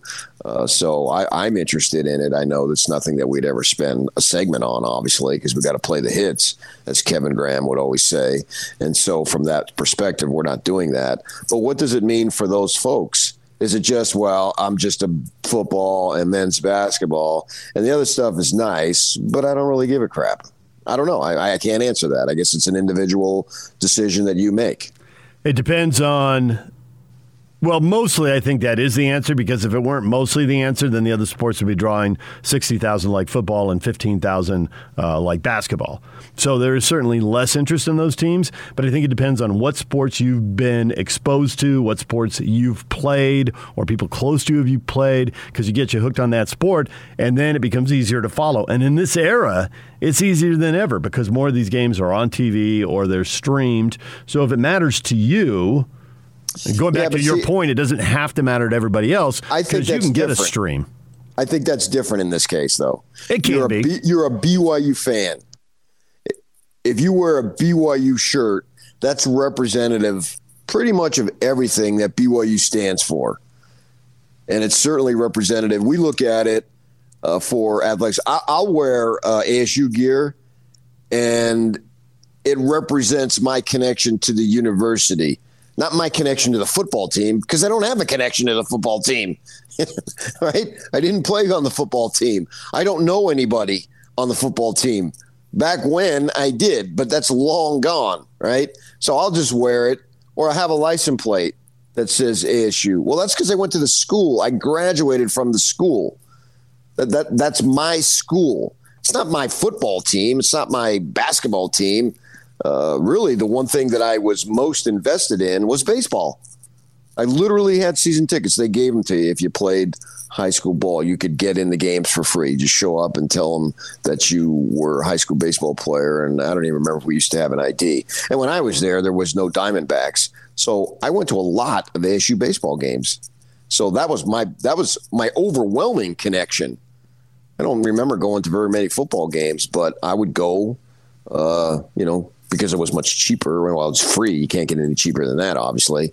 And me and my buddies would just go, and Packard Stadium, they don't even have that anymore. They don't play there anymore, but we'd sit there and watch that. So when I wear my ASU gear, it's not, well, look at me, my football team is going to the Sun Bowl or whatever. That's not really it. But at the same time, it's representative of the university. So I don't even know that you have to be a fan of whatever. I don't even know if they have. I know back east, field hockey for the women is big. I don't think we have it out here. But it's about the whole university.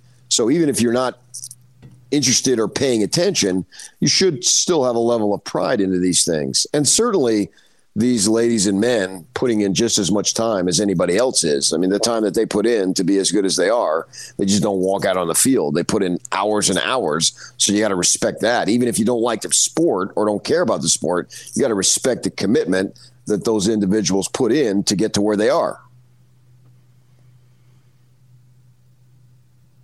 And quickly this devolves into the rivalry, PK. All the things you say are true. Those are all good points. But Shane Post, can you imagine if the arrogant, mighty Utes would ever win this thing? They'd be way more insufferable than they already are. I always like to say the rivalry in all things, including the Directors' Cup. Are Ute fans insufferable, though?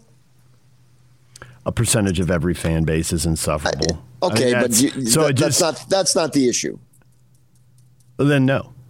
I mean, I think most of every fan base is not insufferable.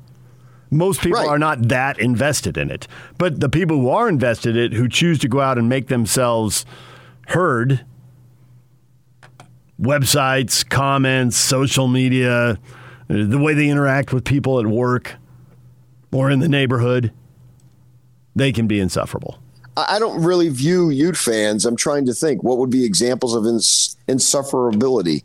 I don't know that I can say that about them. What are they doing that makes them insufferable?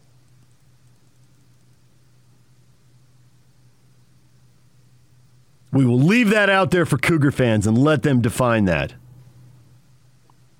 And Ute fans, why do you find Cougar fans insufferable? Because I think we all know Ute fans who complain about Cougar fans. And then insufferable becomes the word. And the truth is, well, it's not insufferable because you've suffered it for decades and you haven't exploded, so you're fine. Annoying might be a better word. Annoying? But that doesn't convey the intensity of the emotion that insufferable does.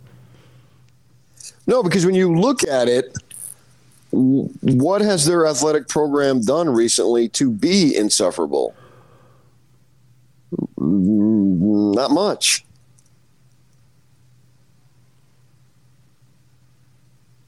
Football's solid and gymnastics, but where are we going after that? I would think that it's listening to Ute fans talk about the Pac-12, putting the stickers on their car. Yeah, but that was years ago. But it just, but you're not, PK, you and I didn't go to the bus stop and get annoyed. Yeah, but you're going to the Big 12. I'm talking about right now. Yock just pointed at me like, bingo. Yock, are you scarred by the bus stop in the fourth grade? Recess in the fifth grade? Here's the thing. You guys know I grew up in the shadow of BYU and all that. Mountain View High School, Orem, Utah, baby. One of my best friends growing up in Orem was about as diehard a Utah fan as you will find. And this is back in the era where BYU was still beating them fairly regularly. And he was, So like this is late 80s, early 90s? No, this is in the 90s. Like they weren't beating them fairly regularly in the 90s. Well, they were at least every other year. It was back and forth. And he was a minority of minorities down there, and he just the lone Ute fan, really holding the color red in a sea of blue. But my absolute best friend all through my junior high years. Yeah, but it's that they haven't done anything to be insufferable.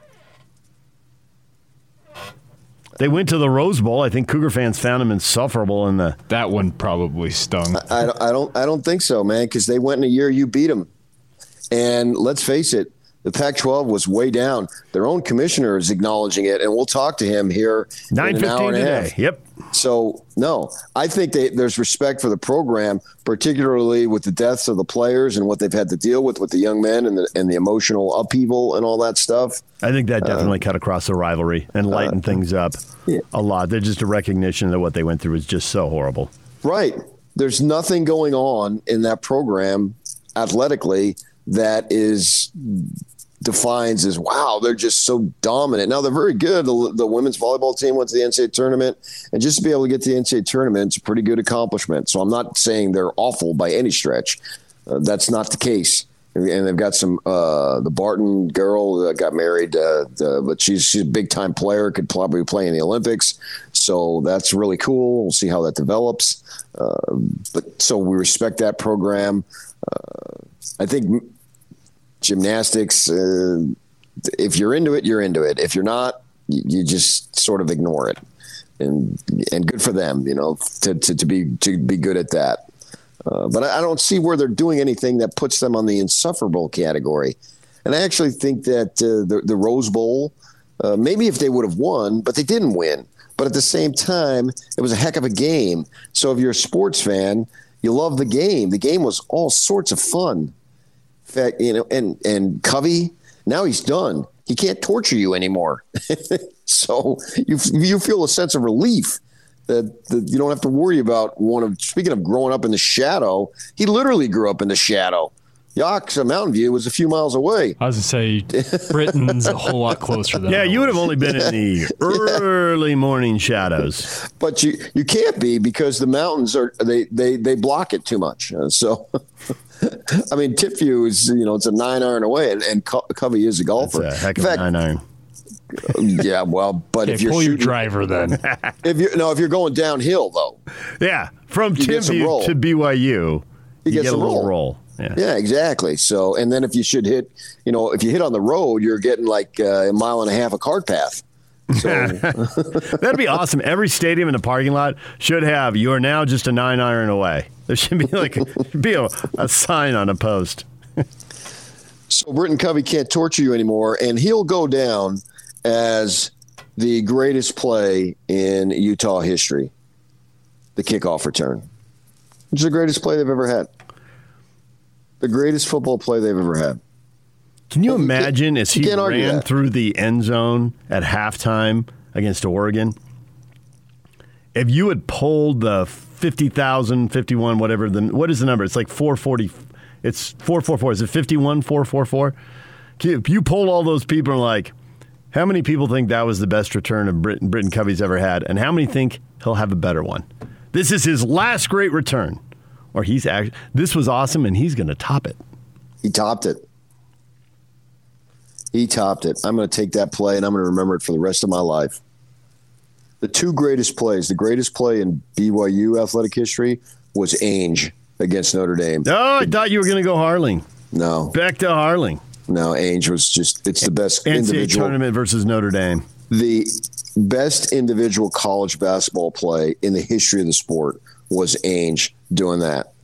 And Utah's best football play was Covey right there. Take that to the bank. It's inarguable. You want to talk about insufferable? When it comes to definitive statements that are correct, I'm insufferable.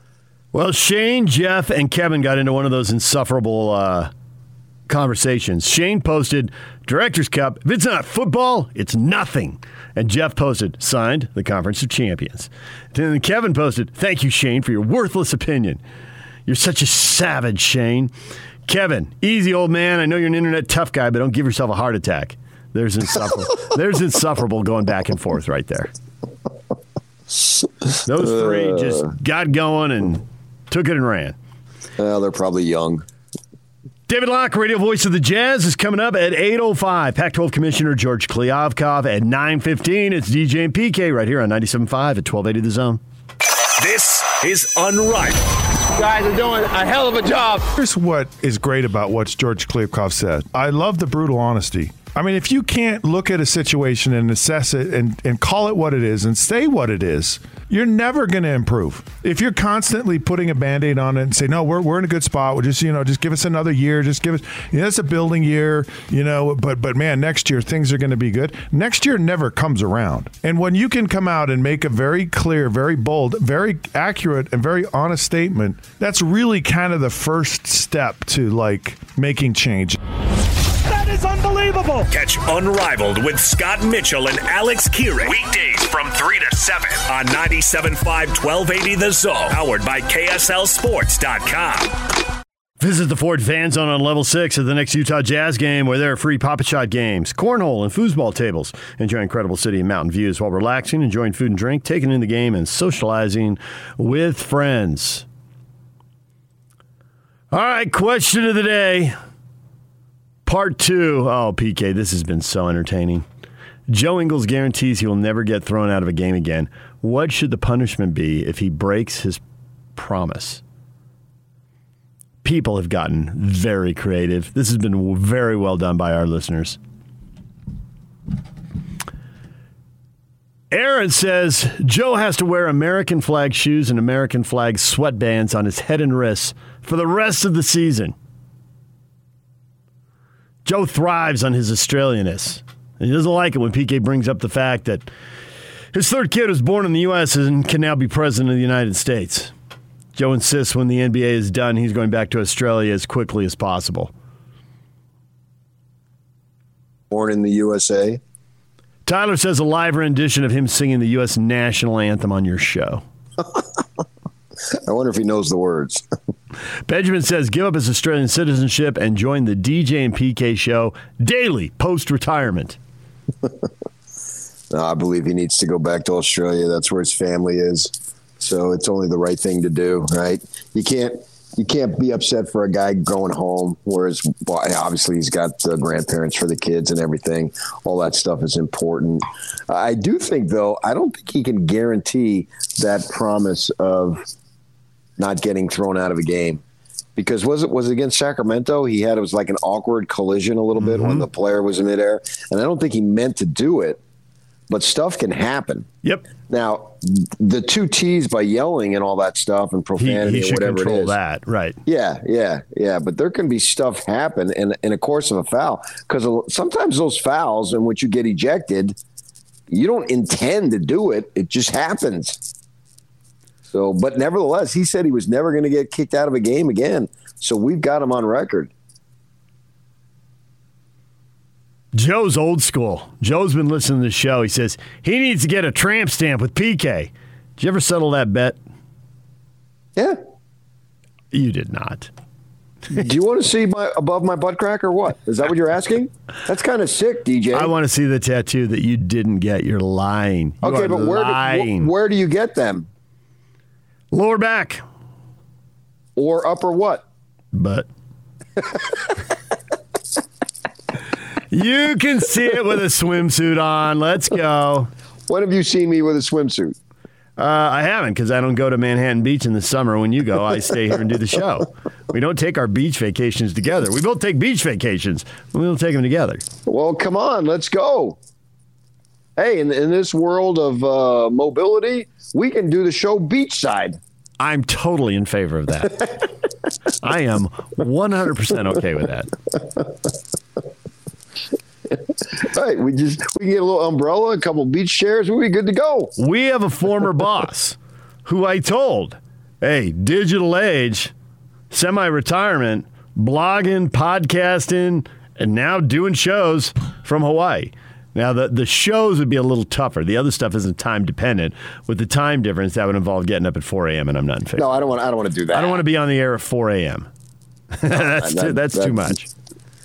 Well, no. So then we go to the Caribbean, though. It'd be mid-morning. Oh, now you're talking.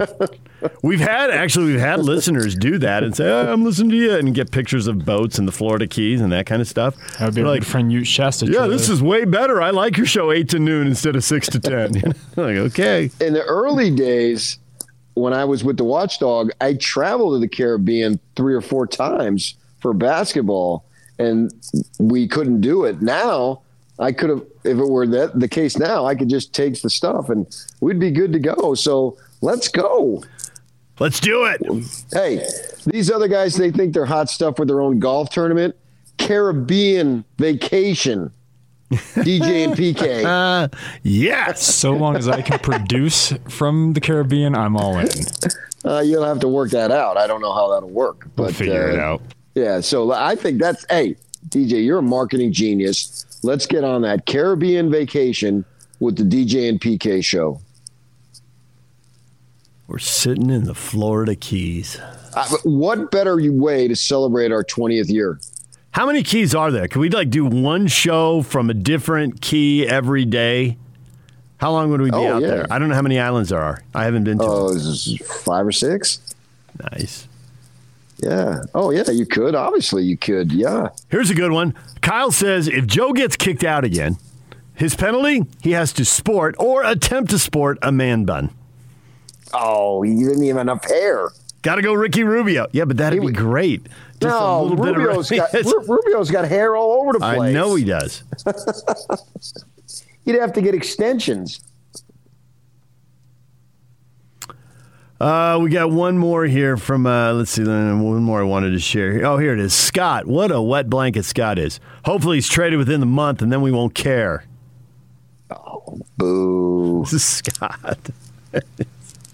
Just trying to hurt people. I know. It's an idiot. Dumb thing to say. When we come back, David Locke, radio voice of the Jazz, joins us. That's next. George Kliavkoff, Pac-12 commissioner at 9:15, right here on 97.5 at 1280 The Zone. DJ and PK, it's 97.5 and 1280 The Zone. David Locke's weekly interview is brought to you by the Murdoch Auto Team. David, good morning. Good morning. How are you? Good. I know you like to talk about things other than... Yes. I have a question. I knew it. I was just about to get to that. Go ahead. How many days have you done this show? No idea.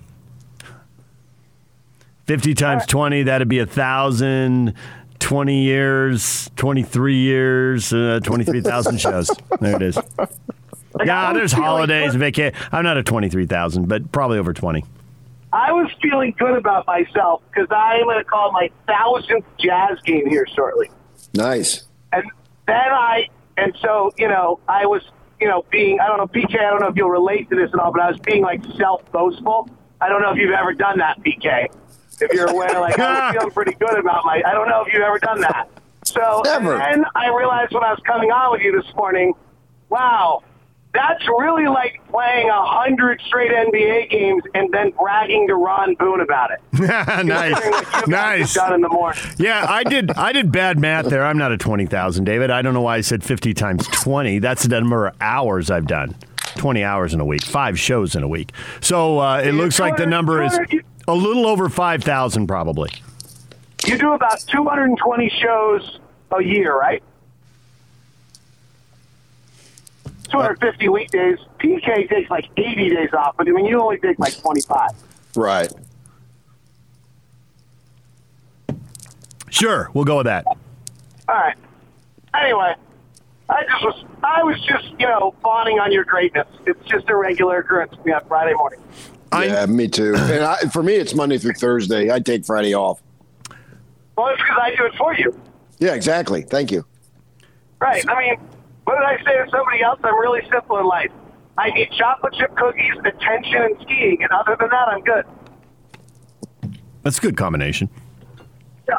So I know that with so many Jazz players out, the normal stuff we talked to you about isn't really going to work because these games have been bizarro games and they aren't going to matter when we get to the playoffs because if they have this lineup, then they're out in a heartbeat. And if they have the other lineup, then these games don't mean anything. So I did have other things I wanted to talk to you about today. And one, you're a big Stanford fan. George Kliavkoff, the Pac-12 commissioner, is going to be on later in the show this morning. If you had one question for the commissioner, what would you ask him? Well, it's interesting. You guys know way more than I do on this. I'm not sure I have a good answer. I mean, I think they have to diagnose the decline before they can figure out how to fix it. And so it's a hard question for him to answer because it's really criticizing the previous Pac-12 commissioner, but there has been a clear decline in play recognition status over the last 10 years. If it's a stock, there's no question what direction the Pac-12 stock has gone. If you're going to fix that, you better diagnose why it went that direction before. And I feel like that's what Larry never did, was he just simply kept kind of throwing spaghetti on the wall or knew this or knew that, but never would admit there was a problem. If you don't admit what's wrong, you can't fix it. So that would be the direction I would go with my question. Oh, yeah, very much so. Yeah. I mean, and that's the good thing about him is that he's willing to speak on the things that have not been up to par. And in order, I totally agree with you, Mr. Locke. Absolutely, 100%. You have to figure out what the problem is in order to fix it. And you have to acknowledge it. And he's spoken at length about it. It's just a question of whether he can fix it, whether he can sway other conferences, because I think once that they can find a way to expand the playoff and at least get in, then you can go from there to see where you're at.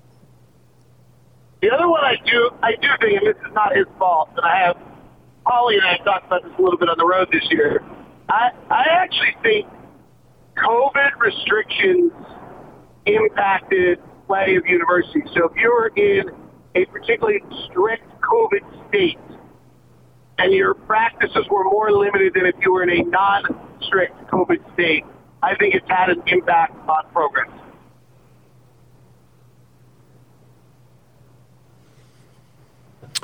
All right, let's get to the Utah Jazz now and discuss one or two things about the Jazz. We were talking about Eric Paschall, and I have actually one other note for you, by the way. That's the longest pause ever, David. I know, but I just thought of it. All right, go ahead. If I was commissioner of the first job I would hire would be some sort of marketing director to train our schools on how to market their programs and themselves. Because I think a lot of the schools in the conference are terrible at that. And in this day and age, the transfer portal, that's more important than ever before. Okay, there you go. We were discussing earlier in the show Eric Paschall, and clearly he's done some nice things on the court. And clearly he will be in the NBA on the Jazz roster, or I don't know if there's some big trade, maybe he could be in it, but he's going to be on somebody's roster. He can play in the NBA. He has proven that. But to get into the Jazz rotation, do you think he's done enough to get into the rotation permanently? What else does he have to do? Does it come down to somebody else being injured or traded to open a spot because of the way the roster is built? If you're looking for him to take the next step, what has to happen? Okay, so he has displayed a skill that is important that could get him on the floor. And that is an isolation game from 15 feet out in which if he, actually big or small, but frankly, if you're playing a switching defense and they switch a smaller guard on him, he has shown a fabulous ability to overdrive, play isolation, overpower. It's actually back to his Fordham days. Before he was Villanova, he really almost played an isolation college kind of swing player, and he's brought that back. And he's a terrific rim finisher, even in traffic. He's about 71% at the rim. So in that circumstance, I think he could be valuable. The flip side, unfortunately, is he is a 30% three-point shooter. So if he's on the floor and you're not putting the ball in his hand, he's clogging the rest of the offense up pretty considerably. And he's not really who you want as your number one option. So that gets a little bit of a delicate balancing act. I think he's a stout defender and he brings some toughness. So again, in the 1 through 5 switching, I think he could be helpful in that circumstance. I mean, he did a pretty good job on Jokic earlier this week. Again, on the flip side, his defensive rebounding rate is like 11%, which is, if you way rebounding rate, if you equally distribute all 10 players on the floor, it'd be 10%. So he's not a good rebounder. He's 6'6". So there's a little bit of a yin and a yang on him right now of what you're willing to get and what's going to, and whether the flip side is going to cause you any problems. When it comes to any acquisitions that they may make, is it hard not to get caught up in the moment? Not following, sorry. So they're on this 4-game losing streak here, and they've had some issues. And so is it hard not to overreact? Yeah, I don't think so, because this team, I actually think what this 4-game losing streak has shown us is really how well put together the team is to maximize what it can do, both as a front office and the coaching staff standpoint. The analogy I used on Hans and Scotty was we're a gorgeous crystal ball, or we're a piece of glass art. And when we're at whole, we're absolutely fabulous. The problem is that our glass is actually a little bit of a Jenga block. And if you pull one piece out, then the light doesn't reflect through it. It's not actually attractive, and it actually might collapse. And that's really what we have found out here. And I don't know that that's, so what? If you took Jokic off the Nuggets, so would they. You take Steph off the Warriors, so would they. Other than the Brooklyn Nets, if you take Giannis off the Bucks for a long time, I think as good as Middleton and Holiday are, they're not carrying. So I don't know if I think that's that big a deal. And I actually think it just shows how well put together and that the pieces of this puzzle or this piece, just when they're playing together, And they've all got pretty big warts when they're not. And so I think it's actually a sign of how well put together the team is. If we're healthy, we're a title contender. And if we're missing number 27, we're not very good. David Locke, radio voice of the Utah Jazz, joining us. The Grizzlies are on a magnificent run.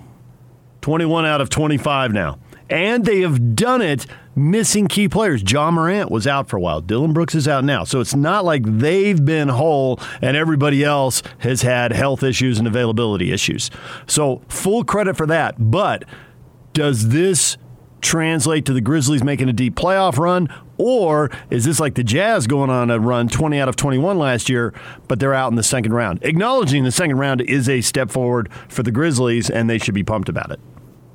Well, there's nobody in the first round that's going to feel comfortable about getting in the second round, because there's a real chance that the 4 road teams in the first round of the Western Conference playoffs are Dallas with Luka Doncic, Denver with Nikola Jokic and Jamal Murray, the Clippers with Paul George and Kawhi Leonard, and the Lakers with LeBron James and Anthony Davis. Those are your 4 road teams. I'm not counting the second round for anyone. In regards to Memphis, you've touched on it, DJ. They're just above average at every position, and then Ja's amazing and Jaren Jackson's playing great. But they're so good at they're better than you in every position, or at least better than average in almost every position. And that's why, and it's really what we were last year too. When we are at full strength and we have our bench unit, and everyone's playing well with that, group of Mike and Jordan and Joe, and this year Rudy Gay. Last year I don't remember who it was, but George D.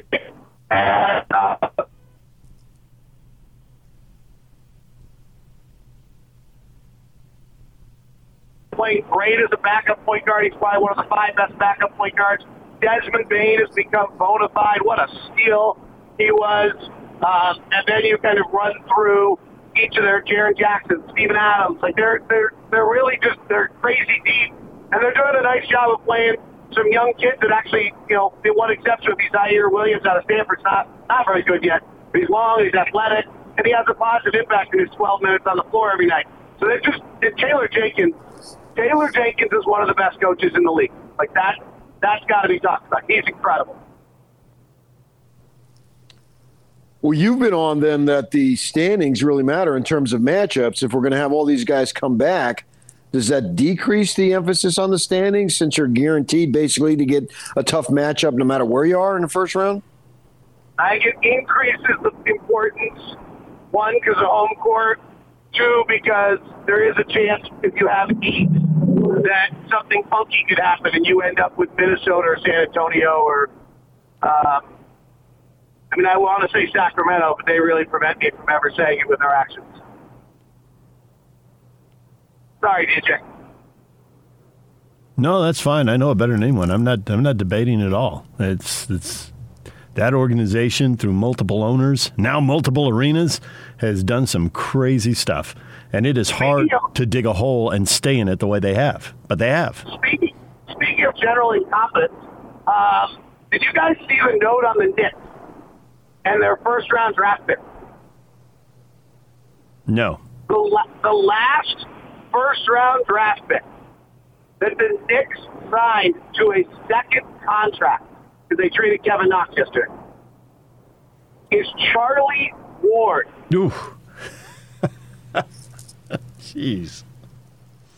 Like 94, isn't it? That would be the right ballpark, yeah. Yeah. Going back to his Florida State quarterback days. Big-time college football player. Yeah, the last first-round draft pick, the Knicks signed to a second contract, won a Heisman Trophy. Bad. I know there was a coach who wanted to draft Donovan Mitchell. That coach is no longer there. He used to play for the Jazz. So when did you talk to Jeff recently? It was a while ago. You know what's really interesting is that there's 29 teams that now say they wanted to draft Donovan Mitchell. It's the same Draymond Green phenomenon. Draymond Green was better than Donovan Mitchell because at least Donovan went in the top whatever. Draymond Green was a second-round draft pick that every single team passed on, including the Warriors twice, by the way. Like, as much as the Warriors, pump their chest about their Draymond Green pick and their owner tells us how he has the special sauce and is just smarter than everyone else, if you go back and look, they had, multiple late picks. I think they passed on Draymond Green twice in that draft before they took it. You know, it's funny you say that because one of Scott Layden could be really dry and really, but man, he went nuts once when I was talking to him about that. He says, we get so much credit for drafting Stockton Malone. He says, if I knew what Stockton and Malone were going to turn into, I should be fired for not mortgaging the farm and trading up to get them. I should have never sat there and let them fall to us. I mean, yeah, we picked them when they fell to us, but we didn't move up to go get them. We should have if we'd known they were going to turn into this. Yeah. All right. That's a great point. Great point. All right. I appreciate it, David. Thanks for joining us. And we'll listen to you Sunday with the Jazz and the Nuggets. Well, that will be fun. And, BK, I'm a little hurt. Why? I told you to call me, and I was going to help you with something, and you still wouldn't call me. I understand you don't call just to say hi. You call because you want tea time, or you need something, and then you needed something you didn't even call. You didn't tell me to call you. That's not true. Did I miss that? I'll help you out on that little issue you were having. Call me. I must have missed that then, because I certainly would have. Yes, I would have. I'm totally. I'll go back and check. All right. Well, then I'm available, so call me on that if you want. Okay, gotcha. Never be afraid. This is a tip for everybody. Never be afraid to pick up the phone, call somebody, and start a conversation. You haven't talked to somebody in a while and say, hey, do you know why I'm calling? And they'll say no. And you'll say, because I need something. You will inevitably get a laugh. You will inevitably get a laugh. I've done it many times. Okay. But when I've called Locke, sometimes the need is for counsel. So that's out of respect. It's not, I'm not saying give me money. Or do something for me. Right. Yeah, no, I've called him several times that I want his opinion because that's how high I value it. So let's broaden the definition of need here. You just want me. Oh, wait, that didn't sound right. Never mind. Let's get out of the show. DJ and PK, he's David Locke. David, thanks for joining us, and we will talk with George Kliavkoff and get to your point with him. Pac-12 commissioners coming up at 9:15 right here on 97.5 at 1280 The Zone. This is Jake Scott and Ben Anderson. Aaron Rodgers is terrific. Aaron Rodgers is very mad. That'd be weird. Wins the Super Bowl and bolts, but that's his style. That's totally his style. He would love to do that. He would love to do that. He's never going to be happy wherever he goes. Still going to be mad. He's an angry guy. Hear Jake Scott and Ben Anderson every day from 10 to noon on 97.5 1280 The Zone, powered by KSLSports.com. DJ and PK in the morning, proudly presented by Mark Miller Subaru. Question of the day. We're getting a lot of responses. We've got multiple questions up, and people are jumping all. This is a good time, PK. There's a lot going on. The NFL playoffs start Saturday. What could possibly be better? Nothing. Come on, PK. In terms of sports? The NFL playoffs are the pinnacle of your life. In terms of sports, not life, sports. Okay. In terms of sports, the only knock I can have on the NFL playoffs, because they are obviously a major event and a gazillion people watch all these games and root for against teams and holler and scream and do all that stuff. The only thing I can say is we don't have a team here, so we don't have a rooting interest that we do in the same way. You and I have both lived in NFL towns. We have friends and family in NFL towns. A lot of our listeners can probably check one or both of those boxes also. And in those towns, it's different than it is here. When I was a kid in San Diego, when the Chargers finally made the playoffs, it was all-encompassing. It was crazy. And I assume right now that with the Cardinals getting ready for a Monday night playoff game with the Rams, it's nuts in Phoenix. You listen to Phoenix radio. Your sisters live down there. It's nuts. I know plenty of Niner fans from growing up in California, and San Francisco's amped up. Probably not like they were back in the day when they were winning Super Bowls left and right because they don't have anticipation of winning the Super Bowl. But nonetheless, they're amped up for a playoff game with the Cowboys. I've spoken to several ex-girlfriends this week. The Valley is on fire. Yeah, the kid. Yeah. I mean, I could talk to 2 or 3 a day and still not fill up my phone lines. I mean, come on. In high school and college, there was many a weekend that I, in fact, did trip to Light Fantastic. Yeah, second reference. Good joke. Good work. NFL, I want another one in the 9 o'clock hour. NFL playoffs start Saturday. What could possibly be better? All right, you asked what could be better in sports. You say nothing, but here come some nominees. Dustin, on the point I'm just making, an NFL franchise in Salt Lake that is in the playoffs. That would be better. I don't rule it out one day, someday. I do. I don't. And I think you're dumb to do that. Who's going to pay for the stadium? That's a huge problem. NFL owners don't play for stadiums. They expect cities to do it. And 3 cities have just lost football teams because they wouldn't do it. And St. Louis would argue that they didn't even get a fair chance to do it, and that's why they had a lawsuit. I was like, they sued. They literally sued, yeah, right? But St. Louis, Oakland, and San Diego lost teams. And that's just recently. There are other cities that have lost teams. And Houston wouldn't do it, lost the Oilers, then they did it, and they got the Texans. Ditto for Cleveland and the Browns, and Baltimore and the Ravens. So there's plenty of examples. I just don't see who's going to. The thing, I guess, that would give you a form of encouragement, if you would like to do your really bad accent, and Yak is lip syncing it right now. I'm going to look away. A form of encouragement is that the football stadiums are, in Arizona and Vegas are 2 examples, are being turned slowly but surely into multi-purpose facilities, which economically makes a little more sense. Put a concrete floor in, roll the grass in and out. If you put grass down, then there's a bunch of events that you can't have. Rolling a grass field in and out off a concrete floor, okay, you got more options, more things that you can put in that stadium. I wanted to talk about the NFL playoffs, and you're talking to me about grass. Well, actually, nobody wanted to talk about the playoffs. People are here like, you ask what's better, and Don says summer and drag racing. Danny says fishing. Michael says the start of the next college football season. Yeah, I think that America would disagree with all of those. America would, because the NFL is the most popular thing we've got. Yeah, didn't we go through that in the last couple of years with the kneeling? And it's interesting, like the kneeling, it's like nobody talks about it. Yeah, it was such a big deal. Oh, it was such an uproar. Yeah, there's a year or 2 ago. How many words were written and spoken about that? Yeah, regardless of what your politics are or what you thought of that, but what is the grand total of the number of words spoken and written? And they don't do it now, and life has gone on.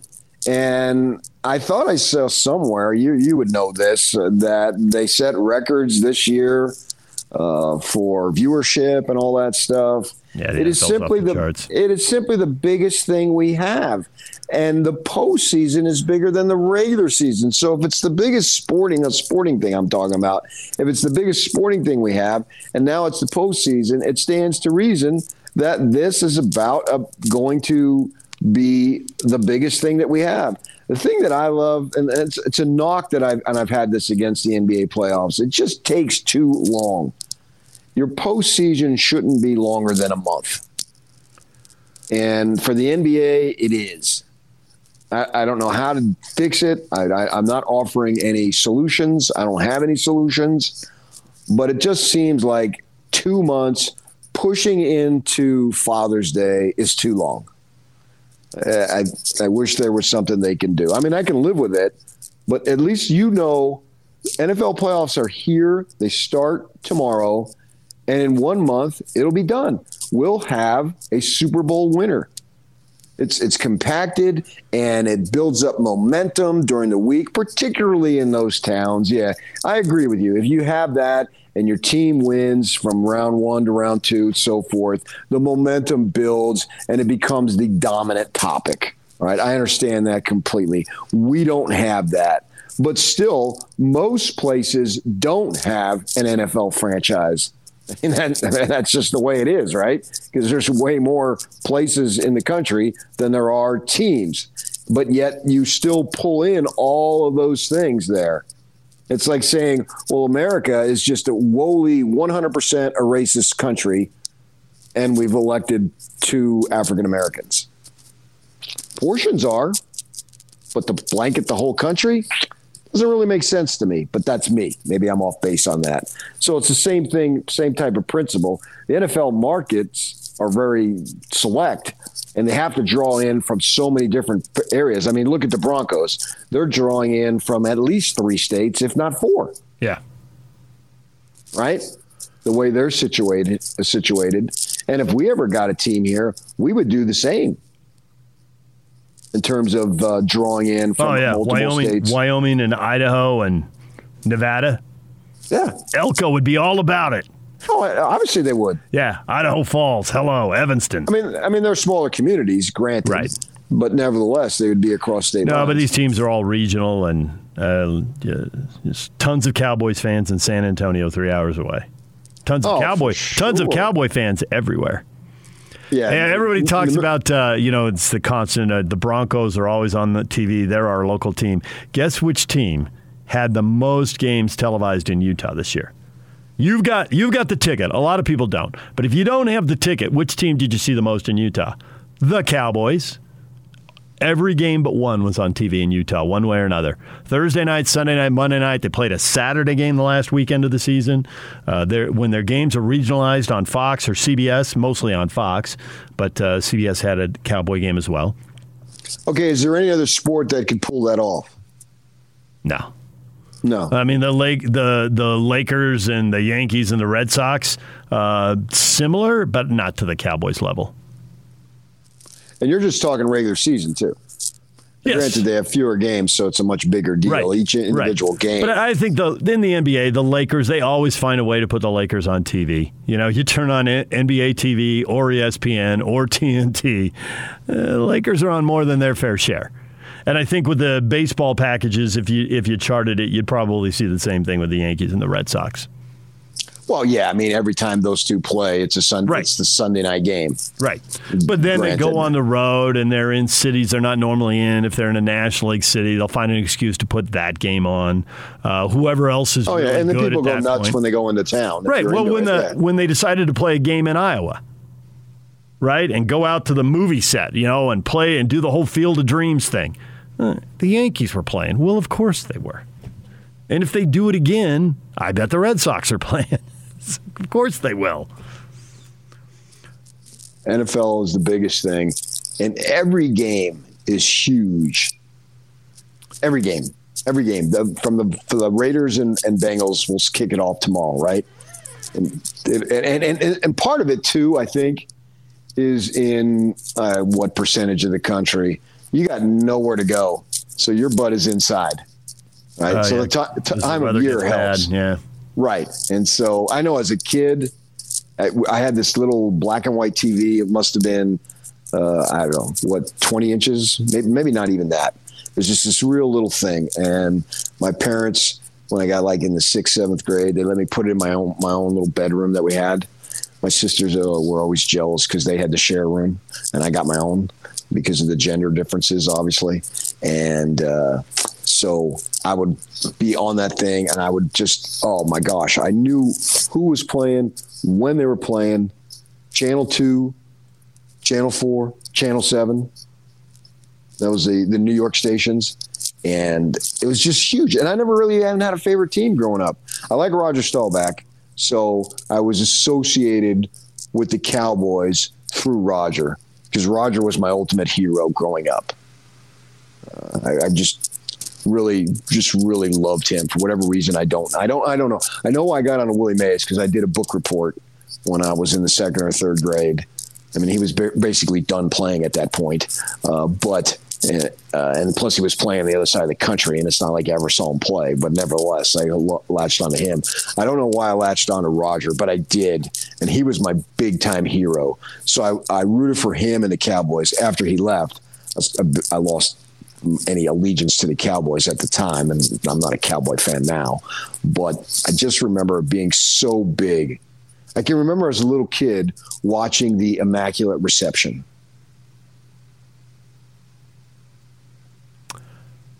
In the garage, and Dad and I yelling so loud, Mom thought there was some kind of industrial accident with a saw or something. He came out, and she was livid. Livid? Furious. that we had scared her like that. And we were it was the craziest thing. And of course, nobody in San Diego liked the Raiders, so everybody thought it was awesome. Oh, okay, yeah. The Steelers at that point had never won anything. They had been terrible my dad's entire life. It was awesome. Yeah, I mean, it was incredible. It's a long-lasting play. Yeah. How many plays have a name associated to it? Just a handful. Right. And that's what's so cool about sports is every time you watch, you could have something that could last forever. You know what I mean? Yep. And you don't know. Are you going to have a Kirk Gibson moment? You know what I mean? Yeah. It's awesome. Yeah, it's awesome when that happens. Right. And it stands a possibility. Now, that was the Immaculate Reception. What round? I don't even know what level of playoff was it? I don't remember. I remember the play. Well, they didn't have a wild card round. It was I understand. It was a divisional round. It was a divisional round. That was what Pittsburgh wanted to get to the AFC title game. Right. So it wasn't even to go to the Super Bowl. Yep. But yet we still can recall it. Yeah. And if you can recall something all these years later, that just makes it so awesome. When I was I moved out to Arizona, my parents sent me out to start my freshman year of high school, right? And they stayed behind. My older sister, both of them are older, but the one who's older than the other one, she had moved out to Arizona, right, with her then husband. And so my parents sent me out to live with her. So I'm 13, 14 years old, and they send me out with my sister. I love my sister. I hated her husband. Thank goodness she got rid of him and has now been married to somebody that I really look up to for almost 40 years. But nevertheless, they send me out there, right? Well, I go back for Christmas because they're going to sell the house and everything, and then we're going to drive out to Phoenix. And my parents, no jobs, by the way, and no idea what they're going to do, but they move out there. Talk about crazy. Could you imagine doing that? No. That makes me nervous just thinking about it. Right? I've changed cities multiple times, but always with a specific reason to go. I am going to college, so I'm moving to Santa Barbara. I have a job at a TV station, so I'm going to Sacramento. I have a job at a TV station, so I'm going to Salt Lake City. Yeah, there's always been a plan. Well, that's for when I moved to California, because I had a job. I moved to Salt Lake. I have heard of people, your parents said, this is not like, there are people who go city shopping. I want to live here, and then they move there and look for a job. Well, that's crazy to me. I know. I'm with you. So they do that, right? So we were moving. It's the post-Christmas week, and we took a southern route for weather to move out. And I think we're in Virginia, and the Cowboys, it's a Sunday, and the Cowboys are playing in a playoff game. We get in a car, and I keep bugging them. It's just the three of us. And I said, man, the Cowboys are playing today. It starts at 1 o'clock. We're having a cross-country drive. We drove like 25 miles, checked into another hotel to watch the game. And I don't remember who they were playing. I don't remember who won. Nothing. Oh, that's really disappointing. Now I want to know. I don't know who. Well, what year did you move? I can look it up. I'm going to figure this out. 74. You'd have to go back and think about it. I think it was then, yeah. And so we drove like literally 20 miles, and when we had a cross-country trip planned, and it got to the point where school was going to start, and we only got as far as Memphis. And school starting, so my parents scraped up some money. They put me on a plane. Got you out to Arizona for school. Yeah, well, they true meandered story. Across the country at 25 miles a day. That's hilarious. 25 miles. I mean, like, you're not even getting from like Salt Lake to Ogden or Provo. I know. Miles.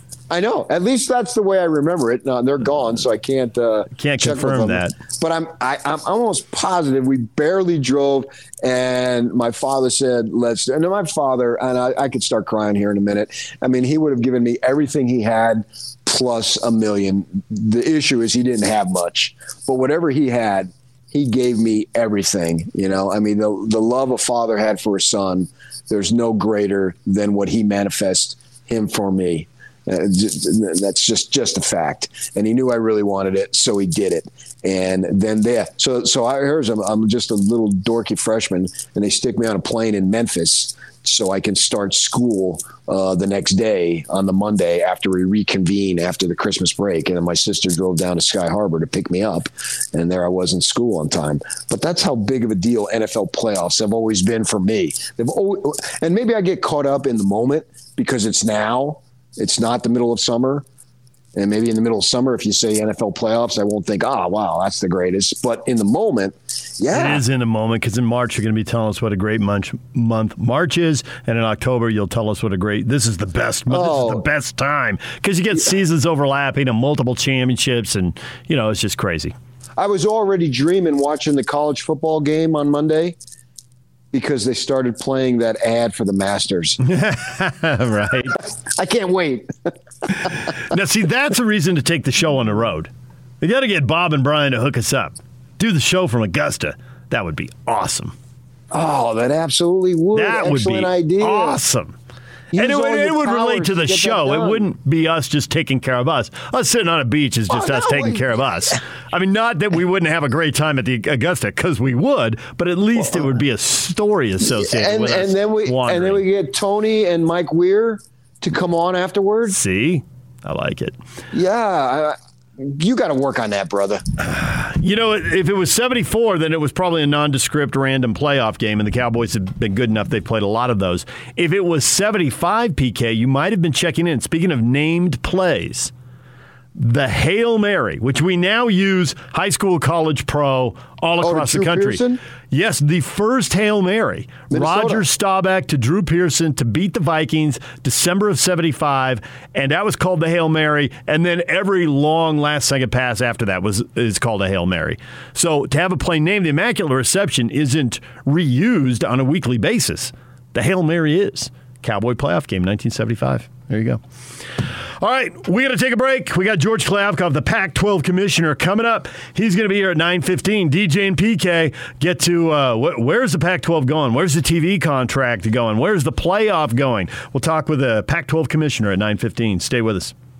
This is Unrivaled. You guys are doing a hell of a job. I just believe it can't be status quo for Utah, because if it's status quo, USC, Oregon are going to go. They're going to blow by Utah in the next couple of years.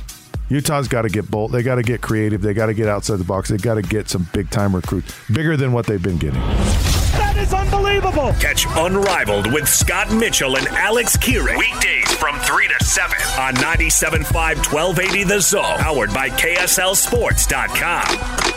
DJ and PK talking a little NFL playoffs this morning. We're about to have the Pac-12 commissioner, George Kliavkoff, on. Got 6 playoff games this weekend, a doubleheader Saturday, a tripleheader Sunday, and then for the first time, Monday Night Football. Cardinals and Rams, a playoff game in L.A. PK, usually the road team wins about a third of these games. I think there's a couple home teams that are just overwhelming favorites. I would never pick against the Chiefs straight up at home against the Steelers. I would never pick against the Bucs. And I know Tom Brady's, he's got guys in and out of the lineup, skill players around him.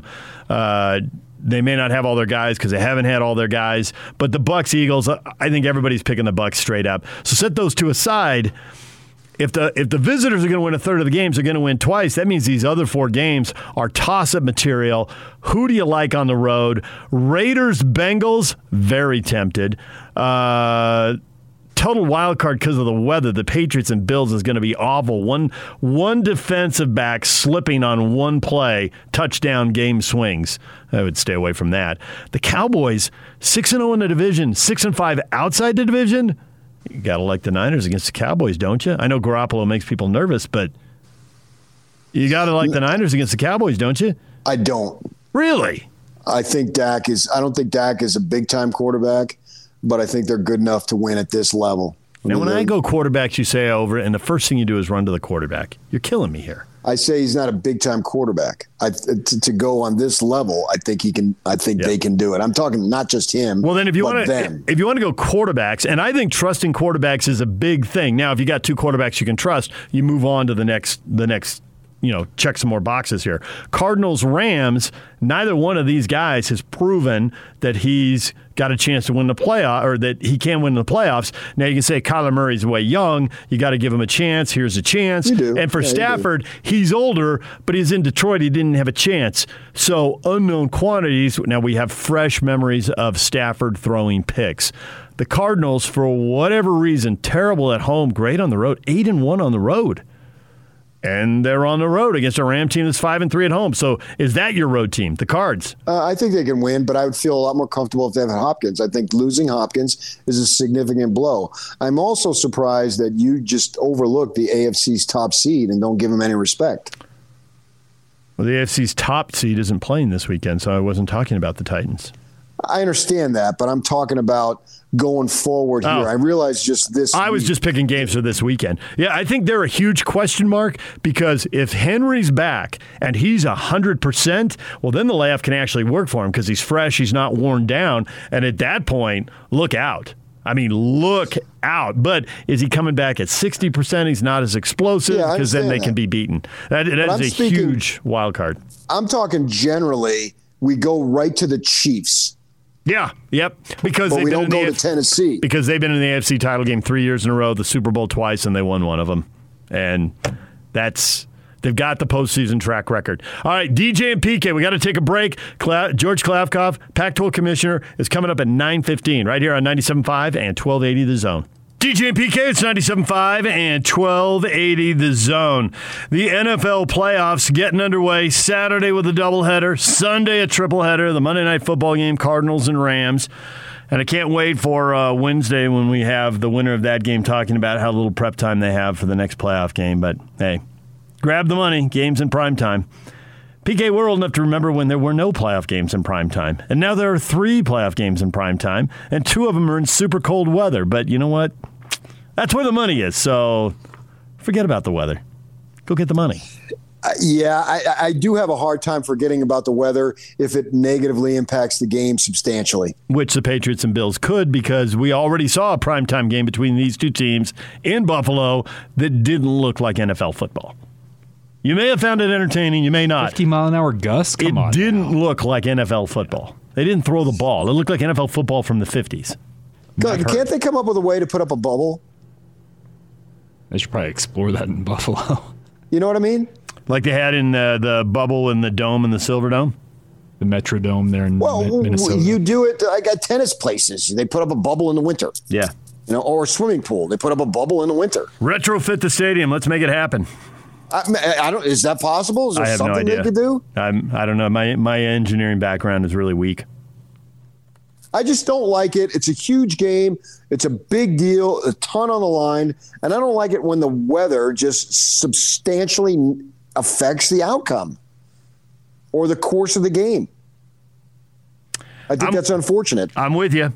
And I don't know that it would have been a lot better if that had been the Sunday 11 a.m. game, which is where they put the Eagles-Buccaneers games. Eagles-Buccaneer game. Why those two couldn't flip-flop, I'll never know, but they couldn't, apparently. I mean, the cold is cold, and it's going to be cold. We understand that. It's cold in most of the country in January, so I can live with that. But I'm talking about the other elements of the weather. I want to see these phenomenal athletes play at a phenomenal level. I want to see Josh Allen throw the ball. I don't want to see him have to hand off 60 times because nobody can throw the ball. And that may be what we're signing up for. We'll find out Saturday night. I know. The other NFL story, David Culley has been fired after 1 season in Houston. Now, we were just talking about how 5-year plans have turned into 3-year plans, and now a lot of coaches are getting fired after 2 years, and now we have a guy fired after 1 year when we knew the starting quarterback wasn't going to play, and they got to 4-13. I don't know what they expected. We're not there every day to see how it works, but what did you hire this guy for? If you fire somebody after a year, did you hire the right person? No. That's on you. Yes. Yeah. That's so stupid. I mean, obviously Urban got fired less than a year. But I guess there was extenuating circumstances, at least publicly. Yeah, but how in the world was Houston set up to win any more than they did? I mean, come on. Somebody who works his whole life for this opportunity and then barely does it. Although sometimes, I guess it's the right thing to do, because if you look at Arizona, they did the same thing. I can't remember the guy's name, but he only got 1 year before they brought in Kingsbury. Of course, then folks will say, well, that's what happens to African Americans. They only get one season. They don't get enough opportunity. And for those who want to bang that drum, I mean, they certainly have evidence. Yeah, it's not just there. It's Miami, too, where they let a coach go after 2 years, and they seem to be trending in the right direction. They had a young quarterback. It was a terrible start. The team could have quit on him. At 1-7 in pro sports, if you quit on the coach, that wouldn't be surprising, and they didn't. They won 7 in a row. And I know they didn't beat great competition, but since when have the Dolphins been able to turn up their nose at getting to the middle of the NFL? I mean, it's been a long time since the Dolphins were great, and they were routinely in the top third. And we're 25 years removed from that. Turn up their nose. Turn up their nose. A weird phrase. Probably never, or probably not for a long time anyway. And I was listening to the show, one of the shows yesterday, the national show's talking about this. Tomlin's the only African-American coach in the NFL now.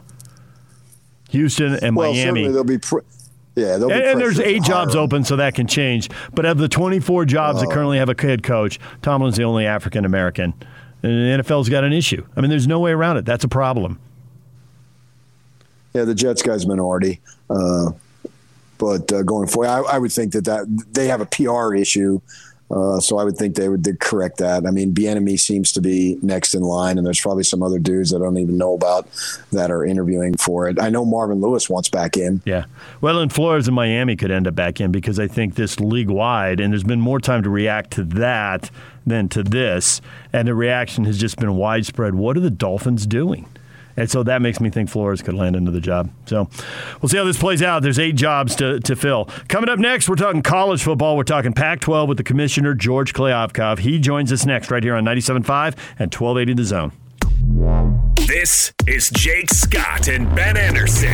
I think the Chiefs and the Green Bay Packers are the 2 really good teams. In fact, I'm probably changing my Super Bowl pick to mirror what Sam Farnsworth from KSL. That's his pick. I'm probably going to copy that pick now. Never going to pick / root for the Chiefs. Ever. You don't have to pick. You don't have to root for them, but you can pick them. Nope. Hear Jake Scott and Ben Anderson every day from 10 to noon on 97.5 1280 The Zone, powered by KSLSports.com. DJ and PK, it's 97.5 and 1280 The Zone. We are joined right now by the Pac-12 Commissioner, George Kliavkoff. Commissioner, welcome to the show. Thanks for joining us. Thank you, gentlemen. Thanks for having me on. You've done a lot of these interviews. You talked to a lot of people. You came through town and did a tour and met with a lot of media up at the University of Utah when you're here. You've done that in other towns. So a lot of these questions go towards, what's wrong with the Pac-12 and how can it be fixed and how can the reputation be upgraded? And before we get into all of that, and we will, I'm curious how much of what has gone wrong, what needs to be fixed, can be done by the Pac-12 commissioner and the conference office, and what percentage is on the schools? Because obviously the TV contract matters, and that's not something a coach can control, but obviously hiring good coaches, assistant coaches, and bringing in talented recruits is not on the conference office. So what is the balance here? How much of this is on your plate? Yeah, listen, I think it's probably 80-20, probably 80% of the decisions that lead to football success happen on the campus and not at the conference. But the 20% is an important 20%, right? We have to be better about providing a better platform when we renegotiate our media rights. And that's related to revenue. It's related to distribution. It's related to competitive advantage, deciding who gets to play at what time of the day for highlighting for AP voters and CFP voters on the East Coast. So we have a lot of work to do, but the larger input to football success comes on the campus for sure. Commissioner, at least publicly, there seems to be a reluctance to want to come up with a format to expand the playoff. How much of that do you think is self-serving in terms of the conferences looking out for themselves and aren't really interested in going beyond what's best for them individually? I think everybody's trying to balance what's right for themselves and their conference with what's right for college athletics and college football. And it's a difficult balancing act. And I think, in the past, folks have had the opportunity to kind of work through these issues in private and, make the kind of accommodations for each other that are required to get to a yes. And I think the mistake that we made in this process was we announced in June, the month before I started, a proposal that came out of a subcommittee, which were 4 of the 11 members that have to say yes to change the format within the current term. And it was announced the same day that the other 7 got to see it for the first time. And I think in the past, what has happened is all of these really difficult discussions that have been going through the last 7 months have happened privately, not in the press. and then once you come to a solution, you announce it and everybody is delighted. I think we misset the fans' expectations back in June, but this is a process that has happened from what has been shared with me by the other commissioners every single time we've done this, right? There's a negotiation, you get to the right answer, it takes time. This time we just happen to be doing it in the press, which I think is a bad idea, and I hope we don't do it again. Certainly an expanded playoff would bring in more money. Nobody doubts that, and that alone will probably ensure that it happens one day sooner, not later. But the whole competitive aspect of college football, I don't know that changes, and I don't know that leagues' reputations change. Alabama and Georgia won semifinal games in blowouts, and most of the playoff semifinals, since we went to a 14 tournament here, have been blowouts. So putting in teams 5 through 12 seems to say, well, we're going to have some more lopsided games. How will that change the Pac-12's image? Will it be, if you can't win those games and you're going out early or getting blown out by whoever is as good as Alabama or Georgia, it's going to be like the basketball tournament where there's some level of satisfaction in saying we were Sweet 16 or we were Elite 8 or we were Final Four. How's that going to work? Well, I think basketball is actually a really good analogy for why it will work once you expand CFP. I think the issue with a 14 playoff is if you were good in one of the early years of the 14 playoff, it becomes a lot easier to recruit 5- and 4-star athletes and to get back there again. And I think you see that as kind of a self-fulfilling prophecy, right? Because the teams that were good in the early years of the CFP got higher recruited players, they were able to get back, and now the vast majority of the CFP invitations have gone to 4 or 5 schools. And if we would have had a similar kind of structure in basketball, I think you would have never seen a team like Gonzaga be able to get into that mix, right? It was the fact that you had 64 and then 68 teams in the mix for basketball that allowed kids who wanted to go to Gonzaga to say, I will get to play in my championship. I may not be the top 4 or the top 8 team, on the first or second line of the NCAA tournament when I get in, but at least I'm going to be playing in the tournament. And that allowed them to, over time, build a program, which is now a top 10 program. And I think that's what happens. I think when you have more access, kids are broader in how they think about where I can go to school and still participate for a national championship. And then it takes time, but that over time allows for a much more democratic spread of the talent across college football. Commissioner, that leads me right into my next question. I have to say, I must applaud you first on being willing to address the realities rather than just basically blow smoke over them. And you've been great. And I was at the Pac-12 title game, and you were downstairs giving the press conference, and you spoke openly about keeping kids that are growing up into the Pac-12 communities local and rather than having them go out.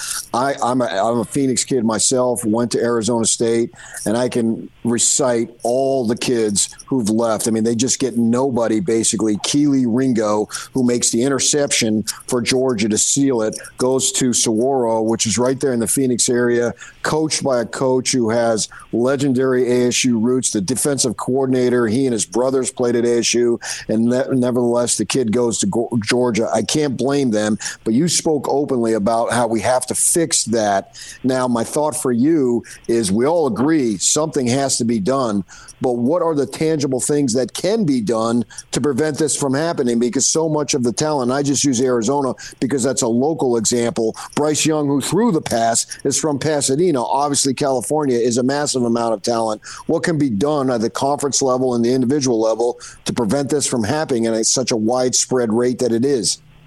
Yeah, we have so much talent in our footprint. The starting quarterbacks at the beginning of the season at Alabama and Georgia and Ohio State and Clemson. And Oklahoma were all from our footprint, right? It can't happen. So listen, there's two ways to, I think, turn the tide of recruiting. One is by taking shortcuts, and the other is by making investments. And our league is not about taking shortcuts. I mean, we just don't do that. So we have to focus on investments. And I think those investments come in many different forms, but let's look at two of them, right? Facilities and coaching hires. And I think you've seen in the past couple of years, and particularly in this past couple of months, significant investments in our football program. So obviously, you guys are very familiar with the beautiful remodel at Rice Eccles and all the money that was put into that to make that the stadium it is today. Oregon State pressed the button and exploded the west side of their stadium last week, and they're rebuilding that with $90 million in private funds. Oregon announced in October, I believe it was, a 170,000 square foot football practice facility. It'll be the greatest practice facility in the country. You saw the investment in coaches, Washington State, Washington, Oregon, right? The defensive coordinator from Georgia, whose team gave up, I think it was, something like 13 passing and rushing touchdowns in 15 games this year. And he's now going to be the head coach at Oregon. Obviously, Lincoln Riley at USC. I mean, there are big investments in football going on across our footprint, and that's what's going to get the kids to want to come. And you've already seen 5-star kids that had previously committed elsewhere recommit to Pac-12 schools. You've seen kids that were considering other places now in the transfer portal coming back to us. And I think that's going to continue. And I think the investment by one school, I mean, USC and Lincoln Riley is a great example. I think the investment by USC and Lincoln Riley and his coaching staff will have benefits not just for USC, but for all of our schools. I think it kind of the tide that rises all boats.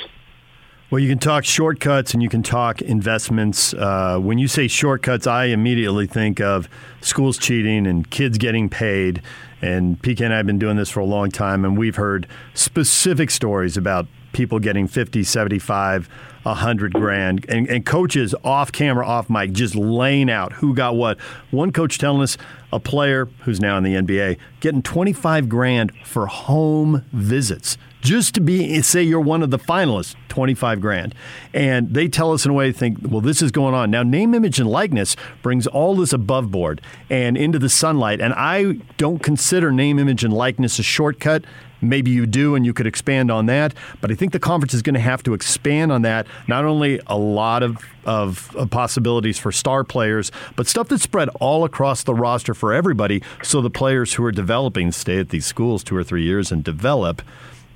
Man, there's 50 ways to go with that question. Go any way you'd like. Yeah, well, listen, as a conference, we're in favor of name, image, and likeness, right? It never made sense to me that if you were a music scholarship student, you could have a YouTube channel and make money off of your name, image, and likeness. But if you did that as a college athlete, you'd lose your eligibility. That just doesn't make sense.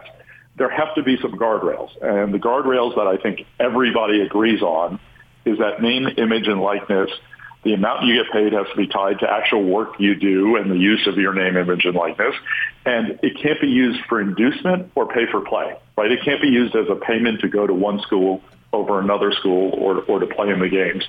And we're seeing that happening. And it's so bad that you saw, both Nick Saban and Kirby Smart before the national championship game in their press conferences particularly call out what a problem and an issue this is for college football. And, the problem is that there's no national legislation. We have a patchwork of state laws that differ from state to state.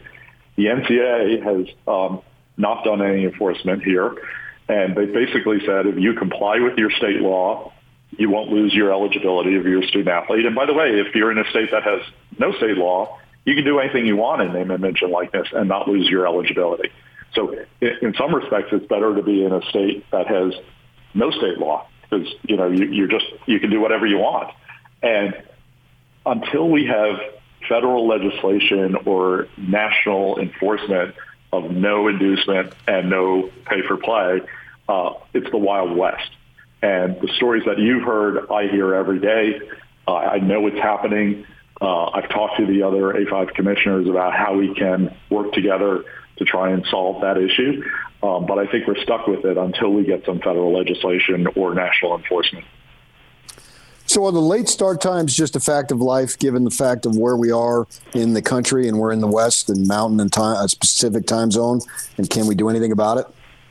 Yeah, one of the greatest strengths as a conference is, unlike the other Power 5 conferences, we don't have geographic competition as a Power 5. We have all of the Power 5 schools in the Mountain and Pacific time zones. That's going to be true until BYU joins the Big 12. So that provides a unique opportunity. If you're a television network, you want to program primetime West Coast games that are Power 5 games. And the Pac-12 is your only alternative to provide those quality games in that time kind of frame. And for us, what that means is we get paid more to play a game at 7 or 8 p.m. West Coast than if we played that same game earlier in the day. And the revenue is important, but we have to balance that revenue against competitive advantage and against national exposure. Obviously, if 75% of the population that lives in this central and eastern time zone is asleep by halftime, that's not good for Heisman voting. It's not good for CFP or AP voting. It's not good for, just the popularity of our schools and the brand building we need to do. So there are creative ways to trade that off. In our next media rights deal, if I had to guess, we would agree to play those games, but I think we'd want a little bit more control over which teams are playing in those games during what part of the season, because right now we have no control. ESPN and Fox, who are our great partners, have the right to basically tell us, sometimes with 6 days notice or 13 days notice, these are the teams we want to play in that late game. And, it ends up obviously being our best teams. And those are the teams that we want to be able to highlight nationally, or those are the players who are eligible for a Heisman Trophy vote that we want to highlight. And, I think historically, David Shaw will tell you, I think he's been public about the fact that he thinks Stanford lost 2 Heisman trophies because of those late games. So, we have to work on the structure and get a little bit more flexibility, but I don't think we're not going to play those games because they're valuable. Having lived in California, I think they're not only valuable for TV, I think that a large portion of the fan base likes primetime West Coast football. And 8:30 is a little awkward for this time zone, but 7:30 works great if you're in LA or San Francisco. So I don't think you can completely run from that. I wonder if you can get a balance where your 2 best teams or the Heisman candidates are playing in the second or third TV window. 2 games that probably feature the middle of the league are in the late night window unopposed, and 2 games are on the Pac-12 network, and they probably involve teams that aren't going to be bowl eligible or teams that are last in their division, that kind of stuff. Is that kind of balance, are you going to be capable of getting that kind of deal? Yeah, again, everything's a trade-off, right? If you're willing to accept a little bit less revenue, the networks will give you a little bit more flexibility. And the great news is they're our partners. They want our league to be successful, and they understand those challenges. So we'll work on that as part of the media rights negotiation. I will say that, playing in primetime for a television audience is great. I do hear, and I think it's a real concern from some of our schools, that it's difficult for fan attendance and for building kind of a family tradition of, the kids come into the games their entire childhood when you have those late games. And that's particularly true for some of our schools where more of their fan base, you got to drive 90 minutes from Portland to get to Corvallis. And, that's an issue. And when the game ends at 10:30 or 11, that's different than if the game ends, late afternoon. So it's all a balance. We'll work through all of these. I mean, the great news about all of this is the athletic directors, the presidents and chancellors who make up my board and are my bosses, and the conference office are all 100% aligned in what we're trying to achieve, and we'll be collaborative about figuring out solutions. With this alliance that has been created, as far as scheduling for football, what is your idea and what would you like to see be implemented and when, as far as the non-conference scheduling, given the alliance or maybe even beyond that? Well, when I joined college athletics 7 months ago, I joined with very little collegiate athletic experience, and I was always a fan, but there are things that just never made sense to me. So, the top of that list, it's a long list, but the top of that list about what doesn't make sense in college athletics is that we schedule college football games, 10, 12, 15 years ahead of time. Right? Utah has a home and away series with LSU in 2031 and 2032. How does that make sense? So the thought is, how do you make sure that you have teams to play that are quality teams that will lead to, kind of great matchups if you don't actually go and schedule those games and contract those games way in advance, particularly if everyone else is doing it, what teams are going to be left to play? So Nirvana, North Star for football scheduling for the Alliance is each of the three conferences eventually, and again, consistent with existing contractual obligations and consistent with the need to include the media partners in figuring this out, eventually we each get to a place where we've agreed to play 8 conference games and 1 game against each of the other conferences every year. So Pac-12 teams would have 8 conference Pac-12 games, 1 game against the ACC, 1 game against the Big Ten. One of those games would be home, the other would be away. That would switch from year to year. Games 11 and 12, the athletic director and the football coach can schedule. They can make sure they have 7 home games. They can make sure they have 2 games that are, not Power 5 games if that's what they want. And the amazing part, if our 12 teams know that they've got 12 games against the Big Ten and 12 games against the ACC, is you don't have to schedule those years in advance. You wait till the end of the previous season. You look at matchups for next season, and you schedule those matchups. And it allows you to be much more dynamic about creating great product. You can, if 2 brothers are playing on different teams in different leagues, you can match up those 2 teams. If there's a great bowl matchup that goes into triple overtime and you want to have a rematch of that bowl the following season, you can do that. You can really do made for television. The other thing that you could achieve is that one of the coaches says, "Hey, I'm trying to recruit a kid in Michigan. I want to play, in the state of Michigan next year." You can, to some extent, make those kind of things happen. So, again, I just think there's lots of examples of this. For me, the best example, I was an ACC kid. I was a Virginia guy. I remember the excitement of the ACC Big Ten basketball challenge, where the announcement about who you were going to play came out, a couple months before, not years before. And we can achieve that same thing in football, I think.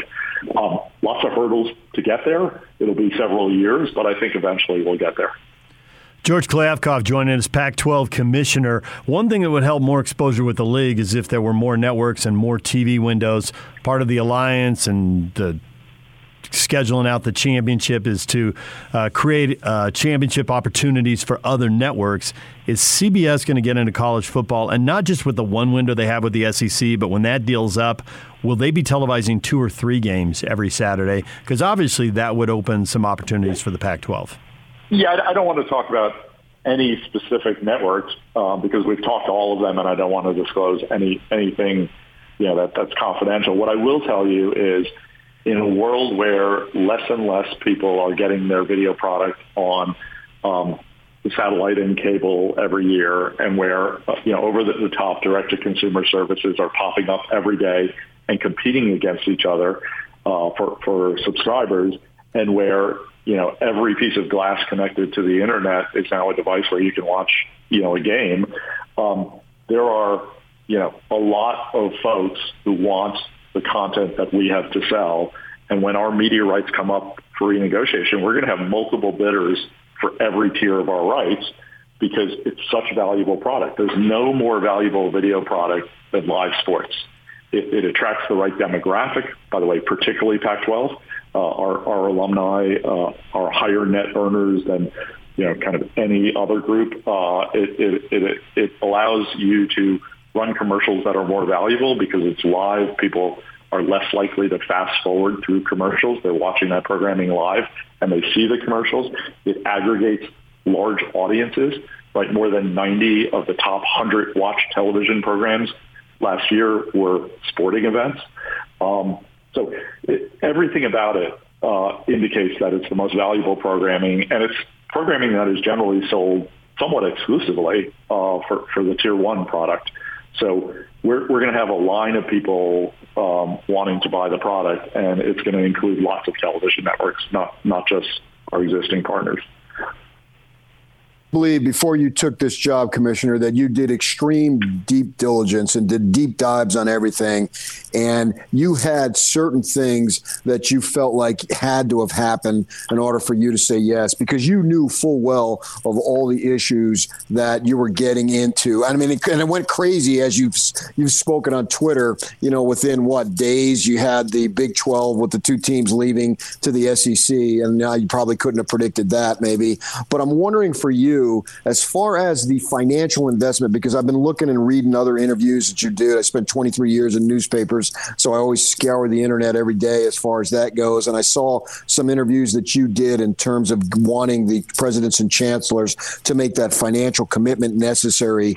Did you have that set up that, okay, if I take this job, these are the things that I need you to do? You understand what I'm saying? Sort of be in it to win it, so to speak? Well, what I would say is during the interview process, I was so sure I wasn't getting the job that I thought I could be incredibly transparent with the presidents and chancellors who were interviewing me, right? And I kind of laid it all on the line, and I said, listen, we're the Conference of Champions. You know, we've won more NCAA titles in 54 of the last 60 years, and each of the last 16 years than any other conference, and that's great.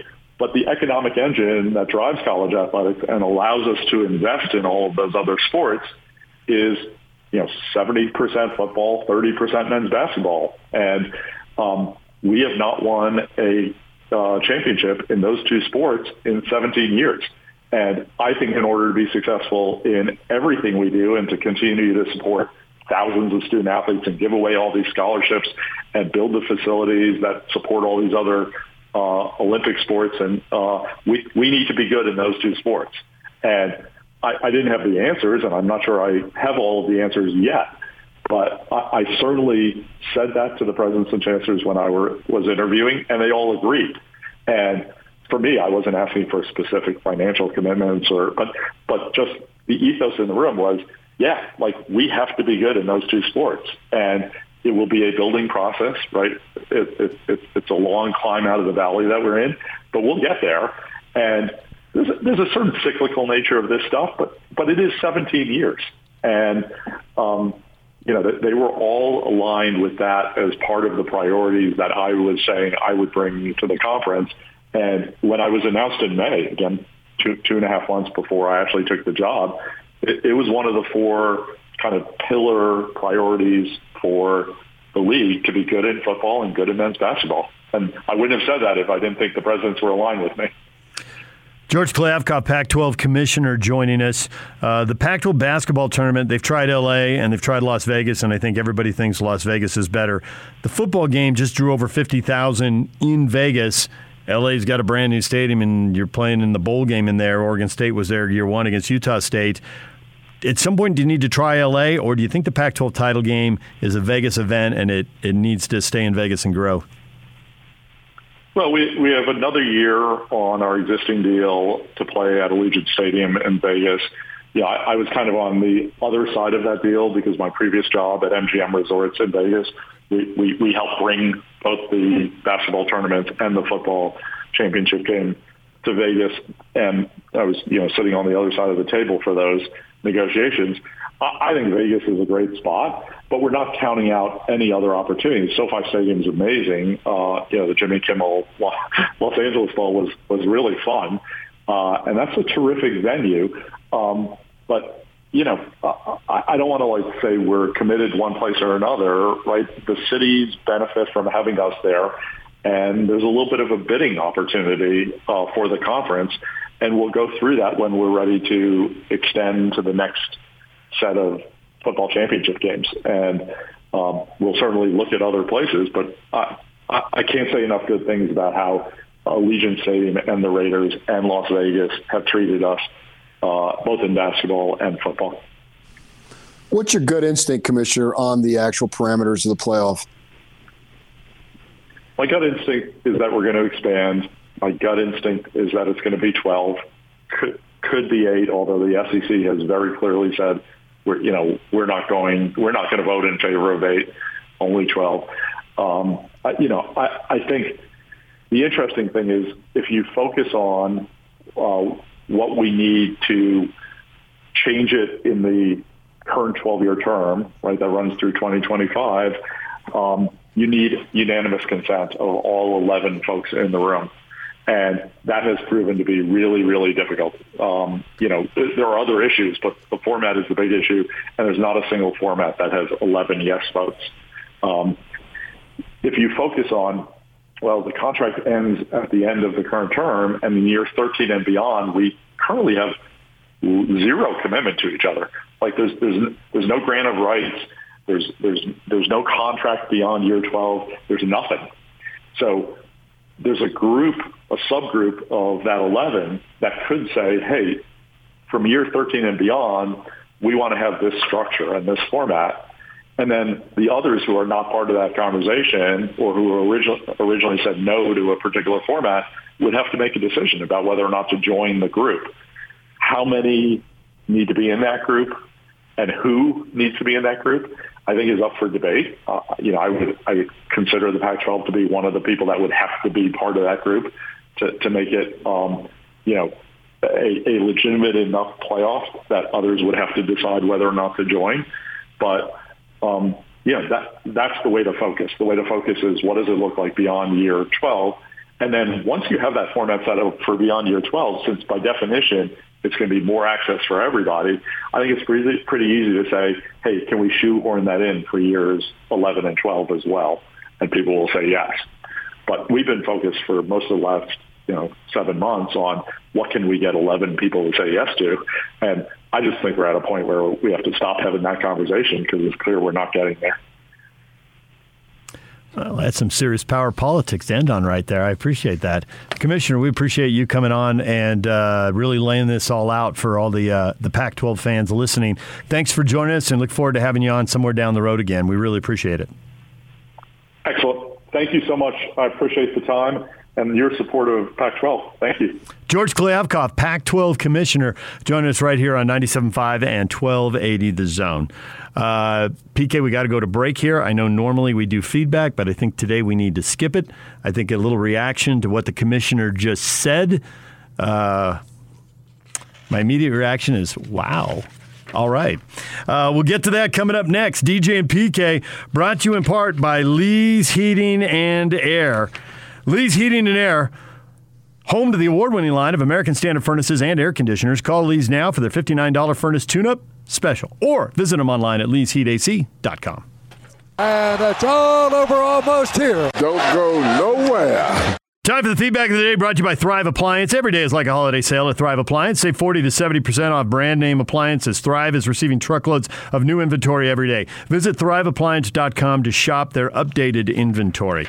And we're going to start with our feedback to the commissioner. PK, right at the end when he started getting into your question on the playoff and going forward and gut instinct and laying out how it would play out, I mean, he says it in a really measured tone. He doesn't say it in an aggressive, in-your-face tone.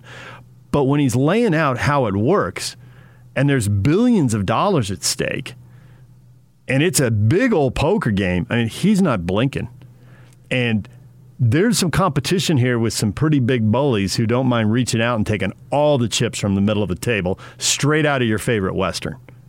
ESPN and the SEC, they got the cowboy hats pulled low, and they will reach out, and the guns are on the table. I mean, it is high stakes for billions of dollars.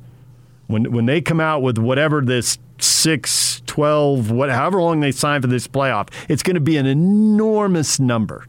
There's a lot of money at stake. And when he lays out, well, if you want to be in, you want to be in. If you don't want to be in, you don't want to be in. Listen, this is what the alliance is really about. And the scheduling, if it works out, that'll be great. That'll be nice. But what is it really about primarily?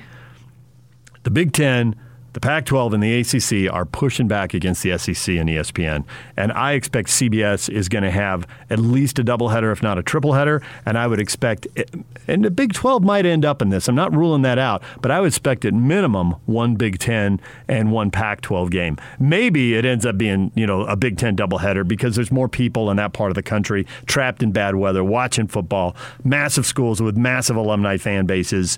They're not the SEC, but they're the only thing that's close. So that CBS deal may not be split down the road, but somehow, some way, that's going to work out. And this guy, he's super nice, and it was really nice of him to come on and talk to us for half an hour. But, man, at the end of the day, he's playing for keeps. Yeah, I like the fact that he didn't think he was going to get the job, so he could sort of shoot from the hip. That was funny and true. You could see why that would play out that way. Because he had a great job, so it's not like he needed it. And so to go ahead and here's what you guys need to do.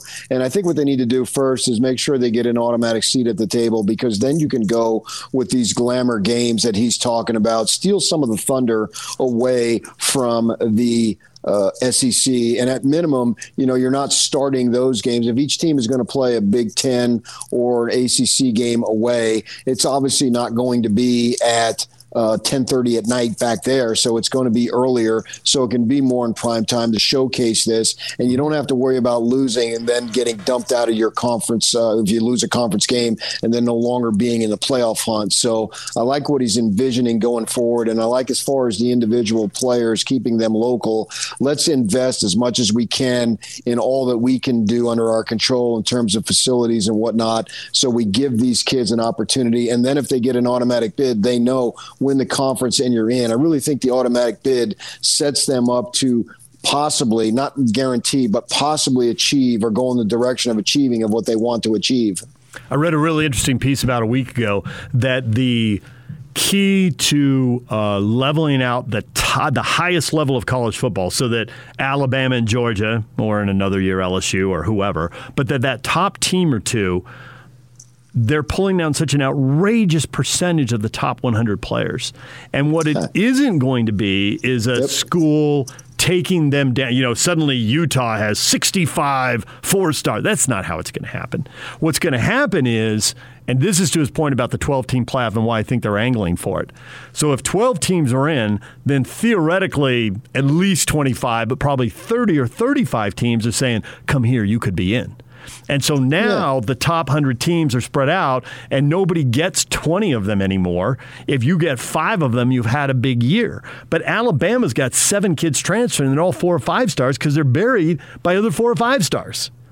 And so spreading that talent out, no one school is going to turn into the next Alabama. But if the top 100 kids are spread across 40 schools and everybody's got 5 of them at most, but maybe just 1 or 2, that then the top of college football will be much more even. And based on who's healthy, who has a strong junior and senior class, those will be the schools that have a big year, and then they'll drop off. Instead of it's Bama, it's Bama, it's Bama, it's Bama, again and again and again. Yeah, the whole mindset of these top 4 or 5 guys, stars I'm talking about, is, okay, do I go to Georgia? Do I go to Alabama? Do I go to LSU? Maybe Ohio State, throw them in there. But so many of them aren't even considering our schools. And I've been harping on this long before it's become an issue, because I've seen the departure of so much talent in the state, my home state of Arizona. And now it's like it's catching on more and more. And because we're seeing the California kids literally go as far away as they can go and still be in the U.S. Well, you have to clearly on top of that, PK. Yeah. He's clearly on top of what you're talking about, because he just went right through and started listing high-profile schools with quarterbacks from the Pac-12 footprint, and he clearly was not reading off a list as we might have had guests do in the past. It was clearly off the top of his head. Right. I mean, we know it. I know it. I've known it for years, and it's a pandemic in a sense for the Pac-12 in a negative way, and they've got to change it. They've got to do everything in their power to get away from that and start going in the right direction because that's where it's going to be. And if you give these kids an opportunity and they've got everything that they need comparably versus the other side of the country, the Southeast, obviously, and then Ohio State and maybe 1 or 2 others in other parts of the country, then you have a shot to keep them. And that's what they need to do. And it's become a massive problem. And he's absolutely right. The only reason why Christian McCaffrey did not win the Heisman Trophy his last year in college is because of the lack of exposure relative. I don't even remember who got it, but clearly McCaffrey should have gotten it. He was sensational, and he didn't get it, and it was an absolute joke. All right, DJ PK, we are out of time. Jake and Ben are next. Have a good weekend. We will see you coming up tomorrow or on Monday. What, Yuck? Rudy Gobert news. Oh, the Rudy Gobert news. Please pass this along. This will excite Jazz fans. Rudy Gobert has apparently cleared COVID protocols. They went 1-4 with him out, but he's expected to be hopefully available for Sunday. Clearing on both Rudies, too. Rudy Gay also. So the Jazz starting to get some guys back. And Joe Ingles is back and vowing not to get thrown out. Hit us up on Twitter and Facebook. Yeah. There are a bunch of hilarious responses to what Joe should do. One of them, PK, was he should wear his wife's netball uniform to the next Jazz game. I don't know. Come on. When they do those walk-in shots into the arena and you're wearing whatever, it'd be hilarious. No. I am not for that whatsoever. I have issues with that. Not happening. All right, when we come back, Jake and Ben are here on 97.5 at 1280 The Zone.